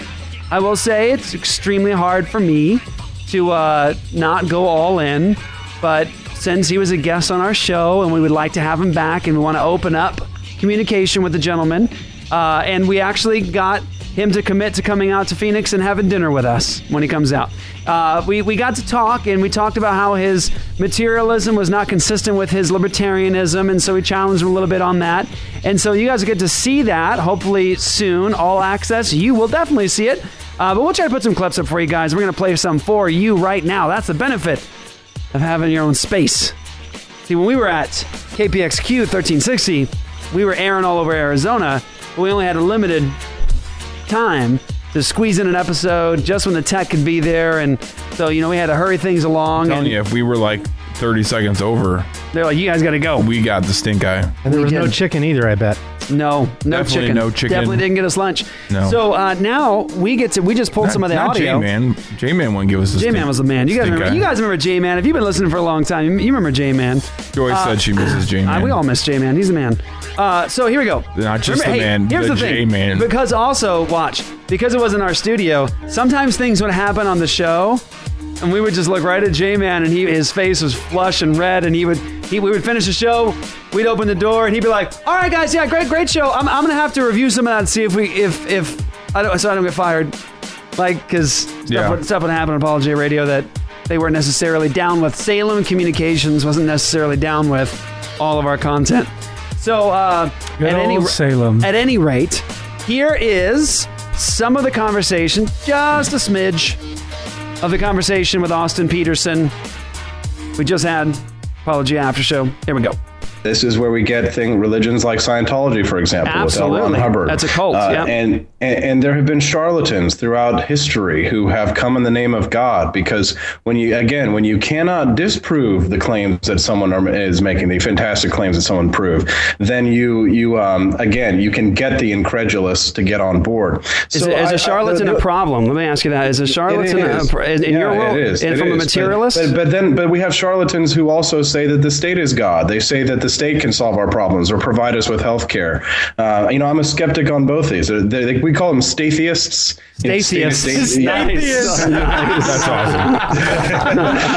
But they're charlatans as well, because they believe that an all-knowing, all-loving, benevolent, democratic God can provide for all, can create the 30 loaves and fishes. And I just happen to believe that both are fairy tales. I think what I'm saying, yeah, true. Well, I think that you're losing your punch, though, in your argument when you don't have God as your foundation, though, Austin, because being a charlatan isn't a problem from a materialist perspective. We're all just stardust. That you have an arbitrary. I do believe in a law. I mean, we have natural law, right? So how do you justify that as a materialist? How do you justify an appeal to law that others should follow as a materialist? Every action has an equal and opposite reaction, and you see that in the way that we administrate law. So there is a bit sort of an eye for an eye method to our justice system. If you steal from someone, well, there actually literally is, because it was based on the Bible. Right. So exactly. So what you see in the law is that. Right. Exactly. There it is from the Bible. That's right. So I just wanted to give you a taste. It's just a taste. It's so good. It's definitely one of the best episodes we've done. It's just a taste, and so that'll be coming up soon. So praise God. Pray for Austin. I told him I just wanted him to come to Jesus. This Austin or that? Well, pray for him too. He's, Austin does a lot of work here. He needs prayer. My favorite part was when you said you dropped the public school mic on him about his worldview, and he just goes, right. You should have seen his face when he did it too, because I was watching him and he just goes, right. Oh, you will. You'll get to see his face. Please, Marcus, get that up. Yeah, I will. It kind of made me nervous because we couldn't really see if he was enjoying himself. By the way, he was vaping. He was vaping on. I'm not sure how NRB is gonna be down with that. He's gonna be. Certain families are gonna turn on the TV and be like, what is that robot he's smoking? Is that marijuana? Is that smoking pot? Is that THC? Yeah. So, but Austin said Austin was enjoying himself. He did, and we got a good opportunity to continue a relationship with the man. Hey, I meant it when I said it to him. I want people to listen to what he's saying. I'm not saying that I'd vote for the guy. He's an atheist. But I want people to Is that some kind of Jewish hip-hop? I don't know what's happening right now. It's like Mazel Tov. It says Balkan. The name of the record is Mazel Tov and Mazel Tov and Hop. What is this? We all know that that's not really what Jewish hip-hop sounds like, though. It's called Mazel Hop. All right, so what is this? I'll skip ahead. Okay, it was good. It got weird. I did say I want people to listen to Austin Peterson and what he says, because I'm telling you the stuff that he says. He got it from the Bible. I mean, he said much when he said, equal eye for eye. So that's directly from the Bible. He said you can't understand Western civilization unless you know the Bible. That's right. So here's the thing. I said to him in the episode, I said something to the effect of, like, the reason you're libertarian is because you have such a strong understanding of our history and the Christian worldview and the history we have as a nation. So I said that's why you're a libertarian. That's what I think. And I think I'm right about that. I think so. I think he admitted, it comes from the Bible, and I think he needs Jesus, and I told him he needs Jesus. So I hope I get to tell him. Times. I hope I get to tell him he needs Jesus over a steak. The one thing I wanted to tell him, we didn't have time, but I wanted to let him know that the reason that Gary Johnson is now the presidential candidate for the Libertarian Party is because they don't have a standard by which they govern. That's right. That's been the problem with the Libertarian Party, is everyone's like, well, what is a libertarian? Everybody has such varying views, but if they had a standard, then probably Austin Peterson probably would have been... Like the Bible? Yeah. If Austin Peterson were regenerate, he loved Jesus, he was saved, and he was saying the things that he was saying, I think he would gather much of the evangelical vote. I think he would. But the problem is that his atheism is inconsistent. His agnosticism, his materialism is inconsistent with the things that he's saying. Those things don't comport with liberty and ideas of liberty. And so that's the problem. So speaking of atheism, we might as well continue the conversation. Let's keep going. Let's do this. This is one of my favorite parts ever of the movie Collision. It's Douglas Wilson versus Christopher Hitchens. They did a book tour. I think the name of the book was Is Christianity Good for the World? And they did a book tour and a debate tour where they went to King's College and they went to Westminster, Philly. They went to some pubs. They hung out together and they talked about God. And it's amazing. And so our buddy Darren Doan did it. He's a director and filmmaker and he put it out. It's really good. If you haven't seen Collision yet, highly encourage it. Maybe, no, no. Sometime you'll see it soon from you know who. I don't know. Collision. So that's what's up. Go get it. But here is a clip, my favorite clip. I want to warn you ahead of time about what you're about to hear. If you have children in the room, there's a curse word here. But the curse word is... How do I put this in the right way? This is a righteous use of a curse word. Serrated edge. This is godly cursing. That makes sense to you? Like scuba line? Now, let me say, like I do not, in my home, my children have never heard me curse because I don't curse. I believe that what comes out of your mouth is a reflection of what's in your heart. And so that's how I feel about it. But this is a righteous curse word. Luke is right, serrated edge. This is answering the fool according to his folly. Proverbs 26. Answer the fool according to his folly, lest he be wise in his own conceit. This is Douglas Wilson answering Christopher Hitchens, the fool, according to his folly, using his worldview. And here you go.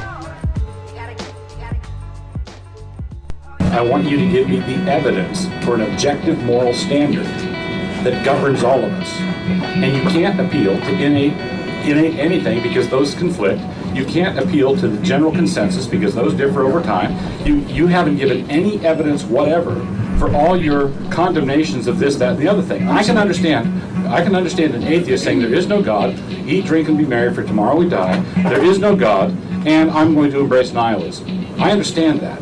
What I don't understand is the fierce, puritanical denunciations of Jerry Falwell and all the different people who are just doing their thing, doing what protoplasm does at these temperatures and under these conditions.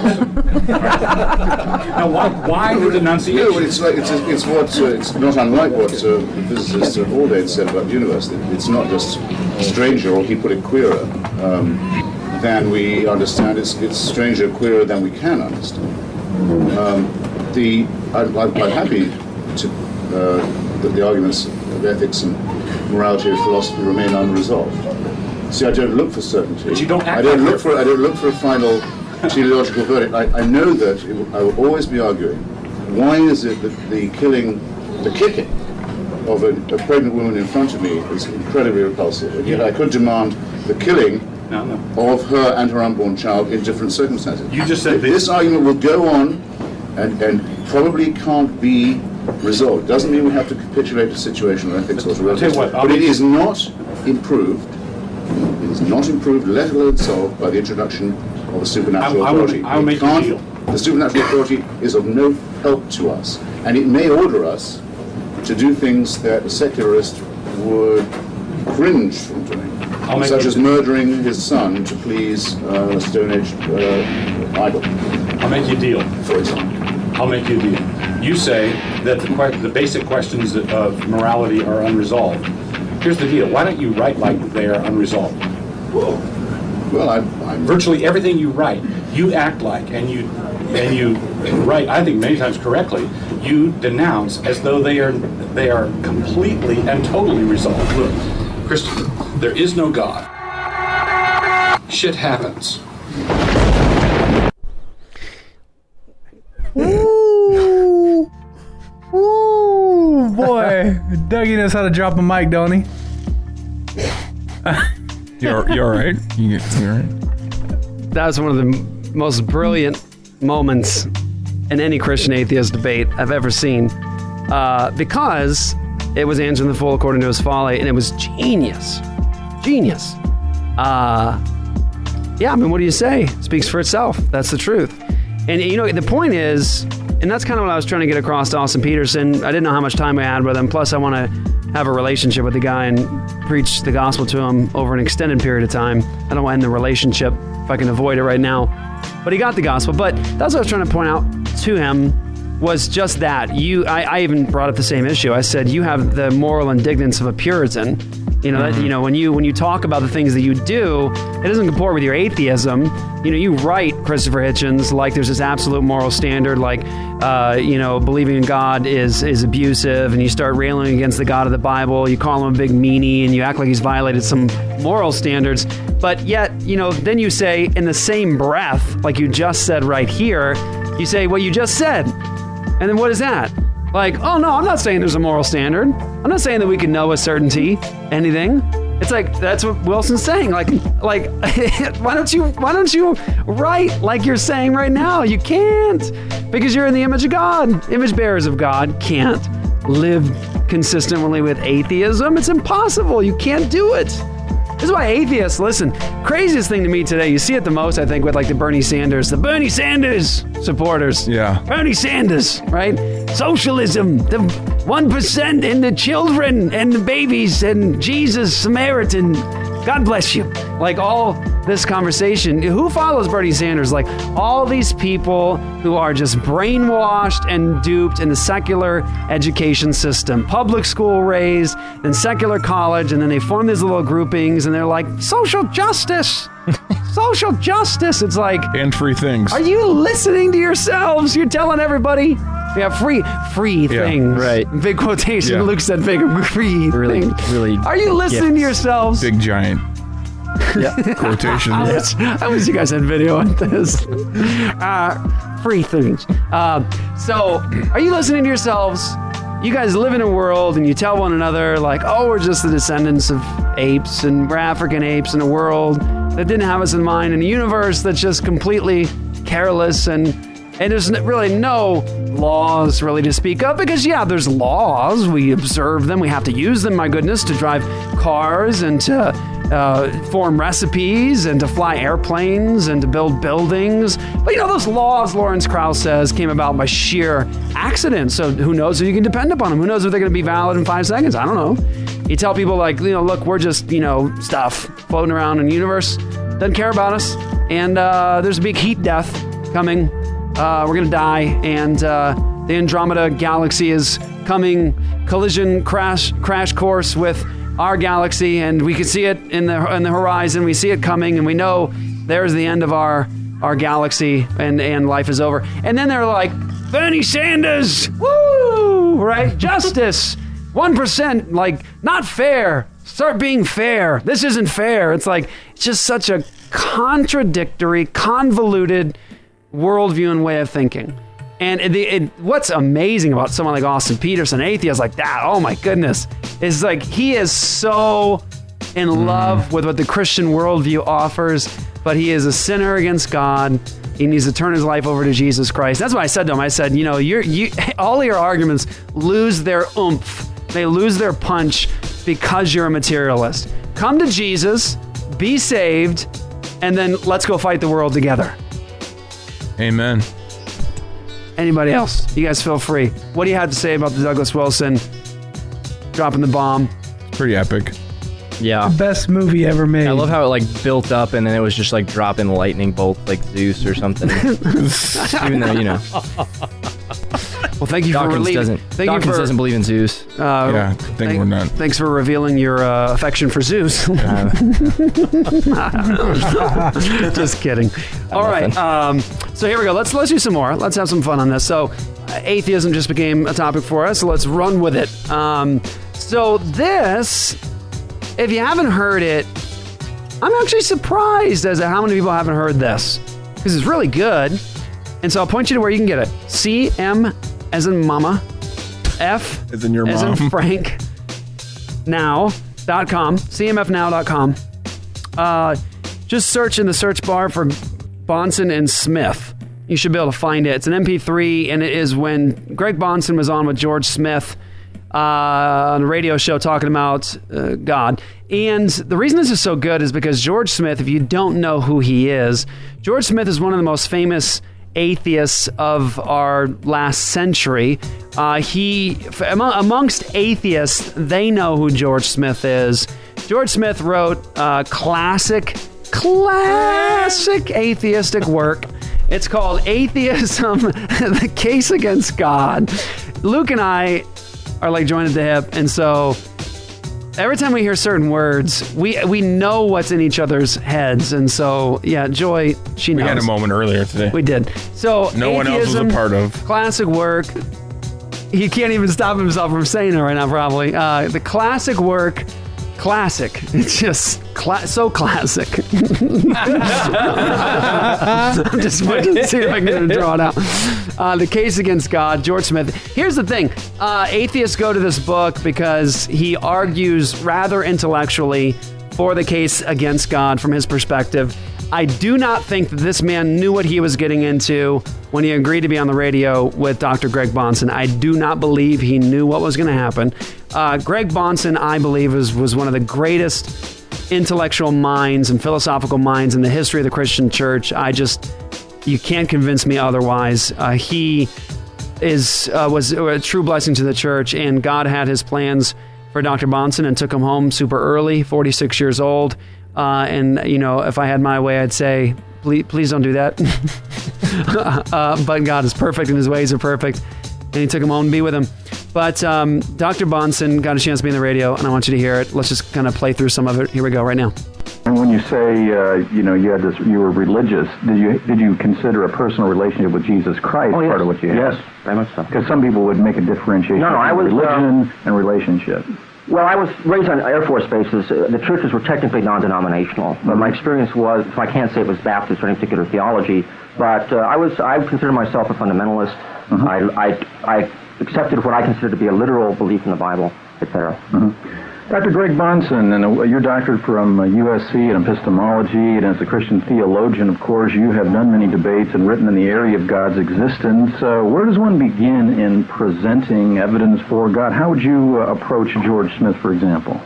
Well, I appreciate about George, I've only met him this afternoon, but I appreciate about his writings that he understands how important epistemology is to the whole discussion.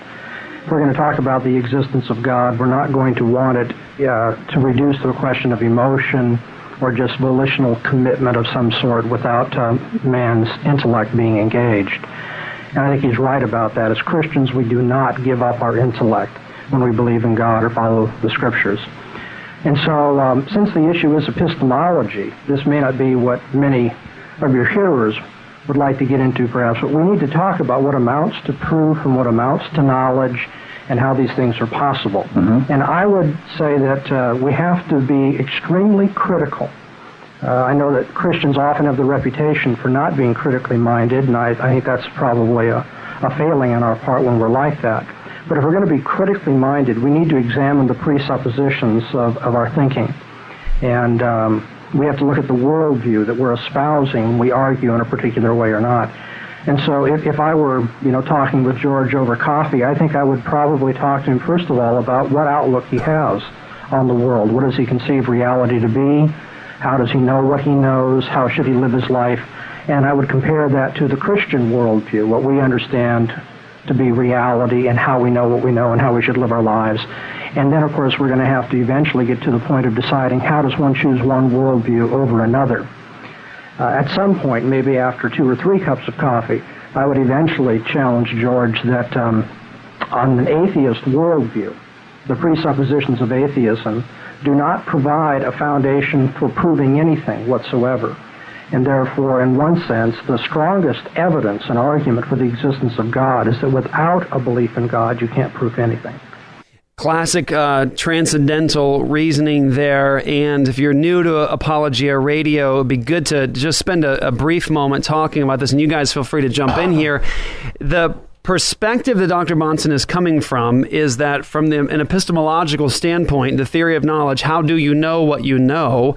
From that perspective, Bahnsen is saying ultimately that if you don't have as your principium, if you don't have as the source, God, if you don't have him as the starting point, as the reference point, then you can't prove anything, because what does it take to prove something? To prove something, you'd have to believe that there's such a thing called truth. You'd have to believe that our minds are capable of understanding, that analytical truths and universal laws of thought are valid things to appeal to. You'd have to say that, integrity matters in discussion when bringing up issues of proof. Are you allowed to lie?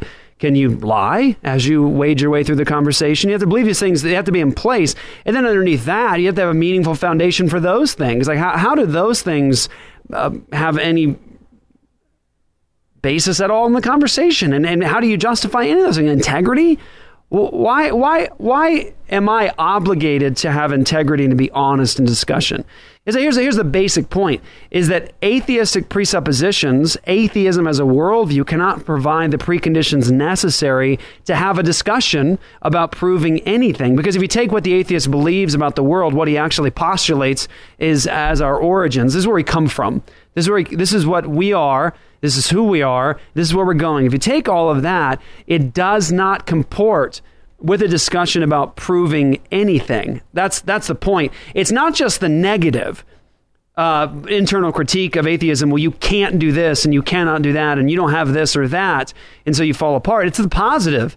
Atheism cannot give a positive reason for what it's doing in debate. An atheist can't do it.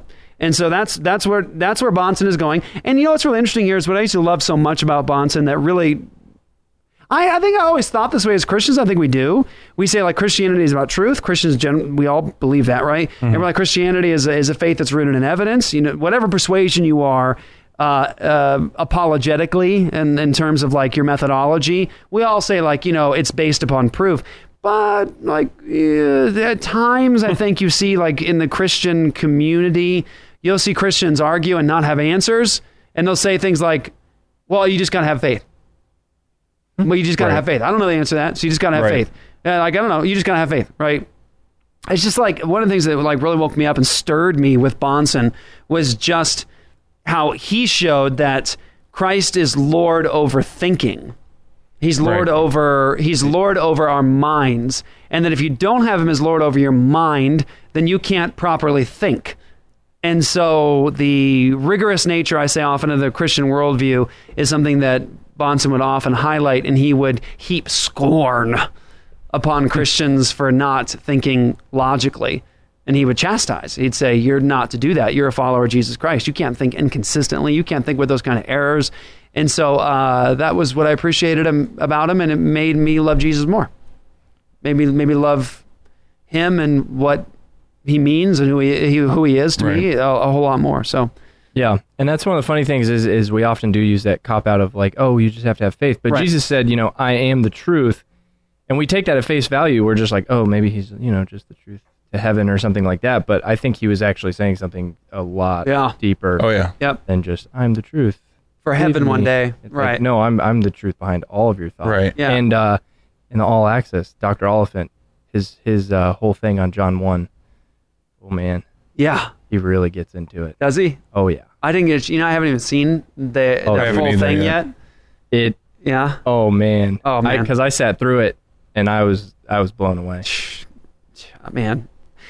So my if you guys are, again, I want to talk, I know we have a lot of new listeners, so I want to just point you to different resources. So Greg Bahnsen, Presuppositional Apologetics, that's a text that you need in your library, and Dr. K. Scott Oliphant, Covenantal Apologetics, same thing, just different word. Is really, really good. And what I appreciate about the two of them is that Bahnsen, I think, has a superior intellect in terms of like the really heady conversation, and I think he has a formidable intellect, and I don't think that I wish he wasn't gone. Let's put it that way. I mean, there's so much that I just wish that he was around. But Oliphant, he has a different way of explaining things in such a way that you really understand, because he explains the biblical content, I think, better than Bahnsen did. Bahnsen was very heady, intellectual, and does a good job of just giving the smackdown, and this is what the Bible says. But Oliphant has just a gift of communication in terms of making Christians be able to get it, like go, oh, okay, I understand that biblical truth, and I understand that story. And so he really helps you understand. And I think like here's the Trinity. Bahnsen in his explanation and his definition of a presuppositional apologetics, Oliphant in his explanation of presuppositional apologetics, covenantal apologetics, and James White in his consistent application of the lordship of Jesus Christ over all areas of thought and his engagement with the world. If you listen to those three men, it'll change your life. Is that two Paedo Baptists and a Baptist? It is, but you'll notice. You'll notice of the who three. was the consistent one? Yeah, you'll notice of the three, one of them did more debates and fought more. Well, one died early. One died early. Didn't he die before like social media age? That's not fair. Dr. White's not much older than Bonson was when he died, and he's still done way more debates. That's because that being Baptist, man, it makes you fight. To be fair, nobody wanted to debate Bonson. That's true. That is true. I don't know why anybody would want to debate White either, though. One of the most famous atheists, Michael Martin, famous atheist professor.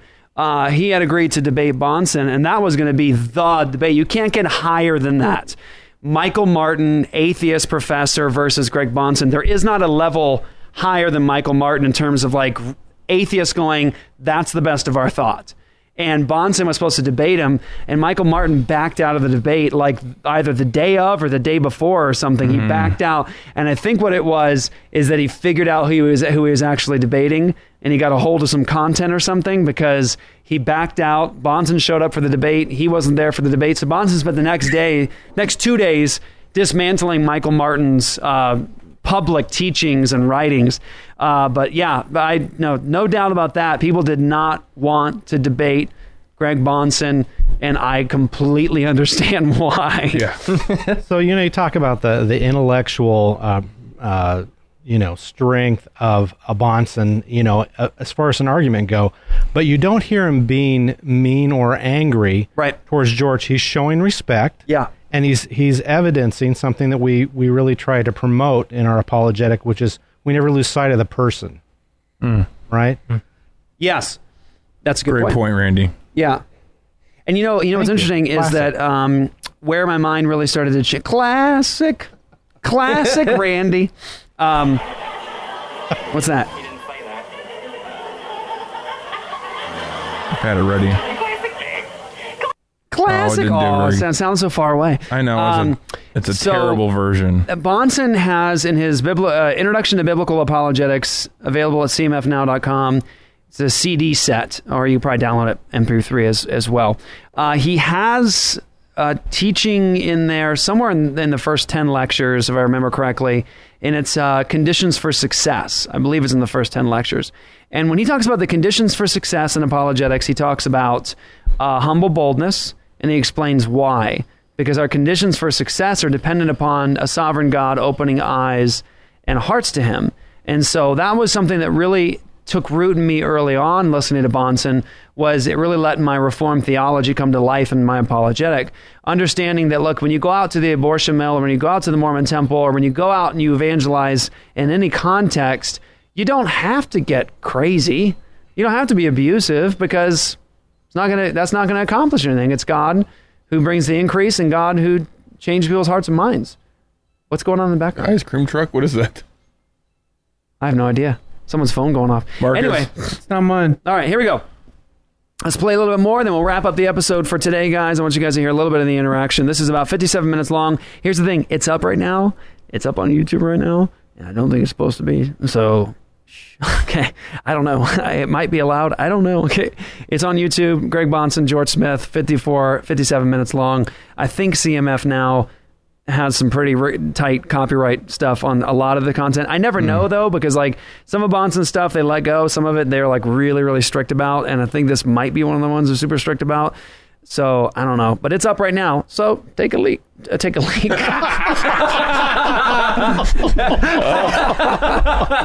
a look at the leak. That's what you meant to say. No, the link.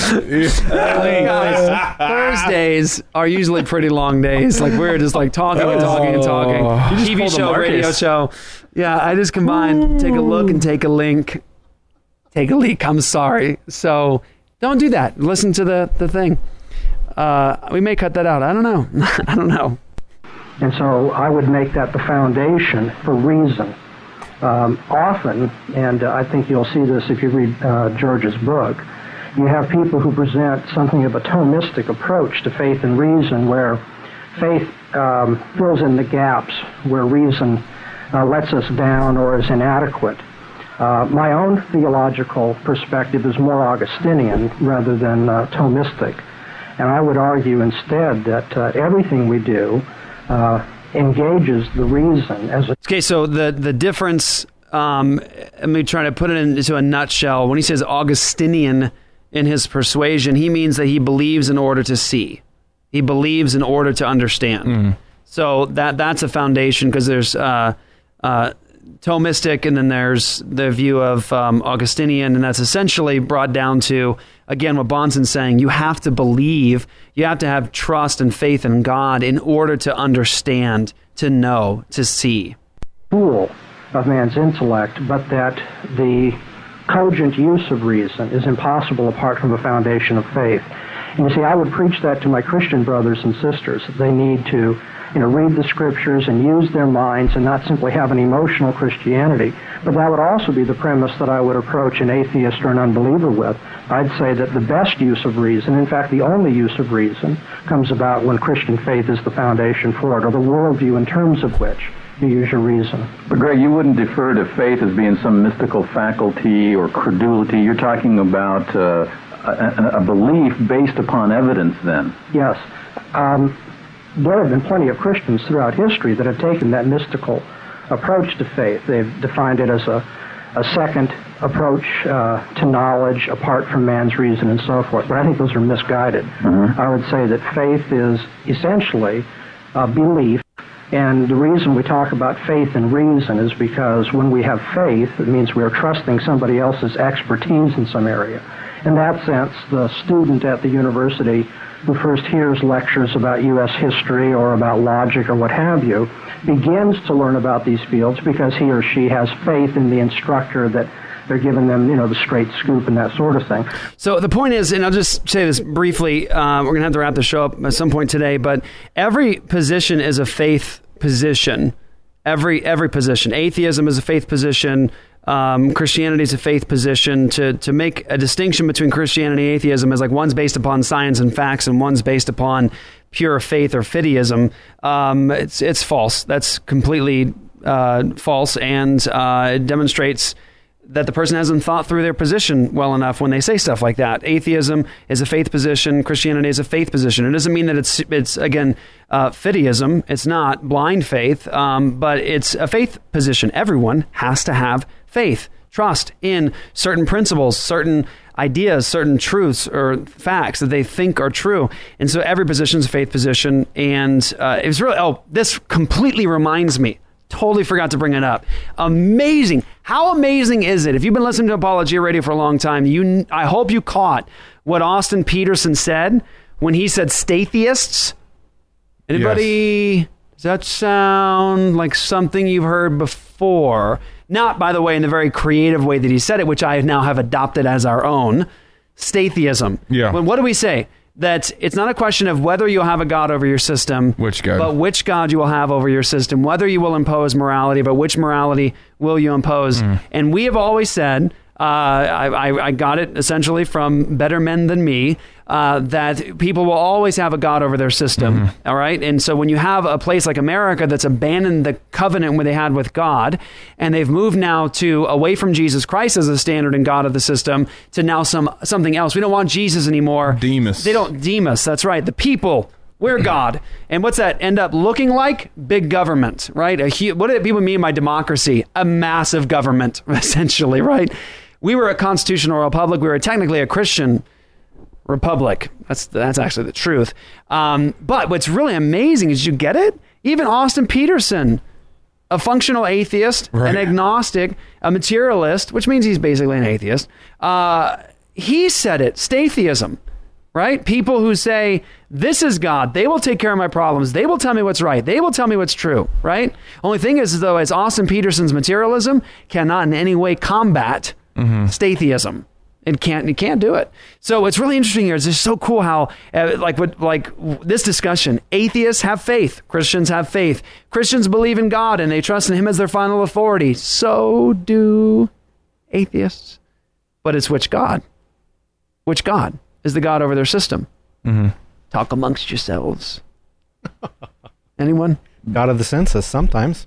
Yeah. Right? That's right. That's right. That's Oh, yeah. Truth acquisition. Their lust, their passions, carnal desires. Right? Exactly. Yeah. God of comfort. Yes. It's big right now. Yeah, very much so. Oh yeah, huge. That's where people cast their children to the God of comfort, right? I want to be comfortable. I want to be safe. And so here, take my child. I'll sacrifice my child on your altar so I can have comfort. It used to be you threw your children to crocodiles so you can have rain for your crops.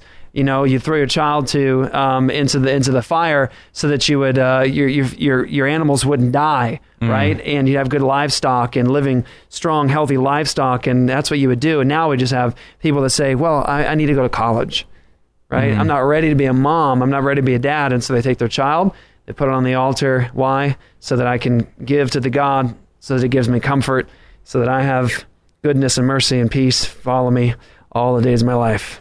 Christians have faith in another person. I mean, not apart from that, but in addition, we have faith in the person of God himself revealed in the Scriptures. But I wouldn't say that faith is apart from reason. I would say that engages the faculty of reason, and it is in fact the foundation for the use of reason. So would proper reasoning lead you to belief in the existence of God? I would argue that there isn't any proper reasoning apart from the foundation of belief in God. That apart from, it's not so much that it leads to belief in God, as belief in God is the necessary precondition for using man's reason at all. Okay, George Smith, it sounds like there needs to be sort of an a priori understanding here to arrive at the proper conclusions. How does that fit into your thinking? Well, there are several issues that were raised. I don't really understand exactly what Greg means when he talks about belief in God as a precondition for reason. He might mean that to prove the validity of reason, but he just said in order to even reason, you can't even do that without belief in God. I don't believe in a God, and yet I presumably reason. Maybe not to everyone's satisfaction, but I nonetheless do reason. As far as this idea of faith being trust in another... I should comment. I think Bonson does, but I don't know how much time we're going to be able to play through this. I'm not exactly sure where he says it. That's one of the things that atheists misunderstand when they talk to a Christian that's trying to be consistent in this area, in the area of epistemology. They often say, well, okay, so you're saying I can't reason, but I am reasoning. Clearly I'm reasoning, and I don't believe in God, right? The point is no, without God, there is no coherent reasoning. There is no ability to truly justify reasoning, because you cannot provide the preconditions necessary to make an appeal to reason intelligible. It's not possible with your atheism. But here's the thing. Atheists are image of God. So they're going to have love for their wives and their husbands. They're going to have love for their children. They're going to reason. They're going to have an ethical system. They're going to demand justice. They're going to cry out with Bernie Sanders, be fair, be fair, be fair. Why? Because they're image of God. And they will, of course, have ethics because they're image of God. Can't get away from it. Can't do it. You can't stop an atheist from crying when a man walks into a nightclub, shooting it up and murdering people in Florida. Atheists cry because they're image of God. And they know, but they cannot, justify their crying. Even if they have confidence? Even if they have confidence. It's just confidence, right? And Bruce the atheist in our debate at the Bonson conference, right? He says, and I don't know if anyone knows the background of that. There's a little bit of inside stuff going on. Cy and I both know what confidence means. We've been in this for a long time. And so when what's his name? Atheist? I just said it. Bruce the atheist. When he said, I have confidence. You could hear me in that video. I said, so you have faith, Bruce? So you have faith? And I was getting ready to do it. And I don't even know if you can see the video, but like Cy reaches over and like tugs at me. He goes, I got it. Because he was getting ready to go up. He's like, I got it. And he dropped an epic explanation of confidence. With faith. With faith, yeah. That was a classic moment in I was in my car. I was in my car driving the first time I heard that, and I almost had to pull over. I was like, "Oh my gosh!" All right, guys. When you can see it. Yes. All right. So, encourage you guys to check out the Greg Bonson, George Smith radio debate discussion. Get it. If you don't have it in your library, download that joint. CMFnow.com. Doulos. You're a slave of Jesu Christu. Yes, sir. Slave of Jesus Christ. That's what Luke's shirt says right now. And you can get that shirt at missionaware.com. Missionaware.com, they support the work and life of Apologia Church, and you guys should buy a t-shirt from them. Steady Randy, thanks for coming today, brother. Yes, sir. Luke the Bear. Yes. Catch you next week. Me. Peace out. Austin, Stone Cold Cold Stone Steve Austin. Cold Stone Austin. Hey, go check out Austin and Marcus Postbit. The review of No Man's Sky. It's up on Apologia Studios. No Man's Sky. Nothing, and guess who just came in? Nothing to do on it. Joy the girl. She doesn't have a microphone, but she is here. Say hi, Joy. She looked really tiny right now. Hello. Joy is busy at work right now. She has a calendar and it has colors on it. She has colors and a schedule, and she's putting together all kinds of cool stuff. Marcus, King Ginger, Pittman, love you, dude. Thank you. Huh? All right. Thank you to the staff at Apologia Studios. Gabe, thanks, brother. Thanks for helping out today, man. Appreciate all you do. Carmen, wherever you're at, man, thank you, brother. Thank you for all you do. And to all of our All Access partners, we love you guys and we're grateful. Thank you so much. Get ready for that Austin Peterson discussion, guys. Pretty cool stuff. Pray for him. Pray that he knows Jesus. Pray for dinner, us with him. Maybe we should, where should we take him? Should we take him to Meat Fest? If we take him, should it be the Blue Hound or Meat Fest? Blue Hound. I think the Blue Hound, too. Blue Hound. It'd be too hard to have a meaningful conversation at Mead Fest. Because they're constantly coming up to you and bothering you. You can't. Not that I. But you can't think clearly. It might have to be something completely different depending on if we film it or not. If that happens. Plus, there's swords there. Swords. Yeah. Yeah. People can get angry in these discussions. You never know. You never know. All right, guys. Catch you next week. ApologiaRadio.com.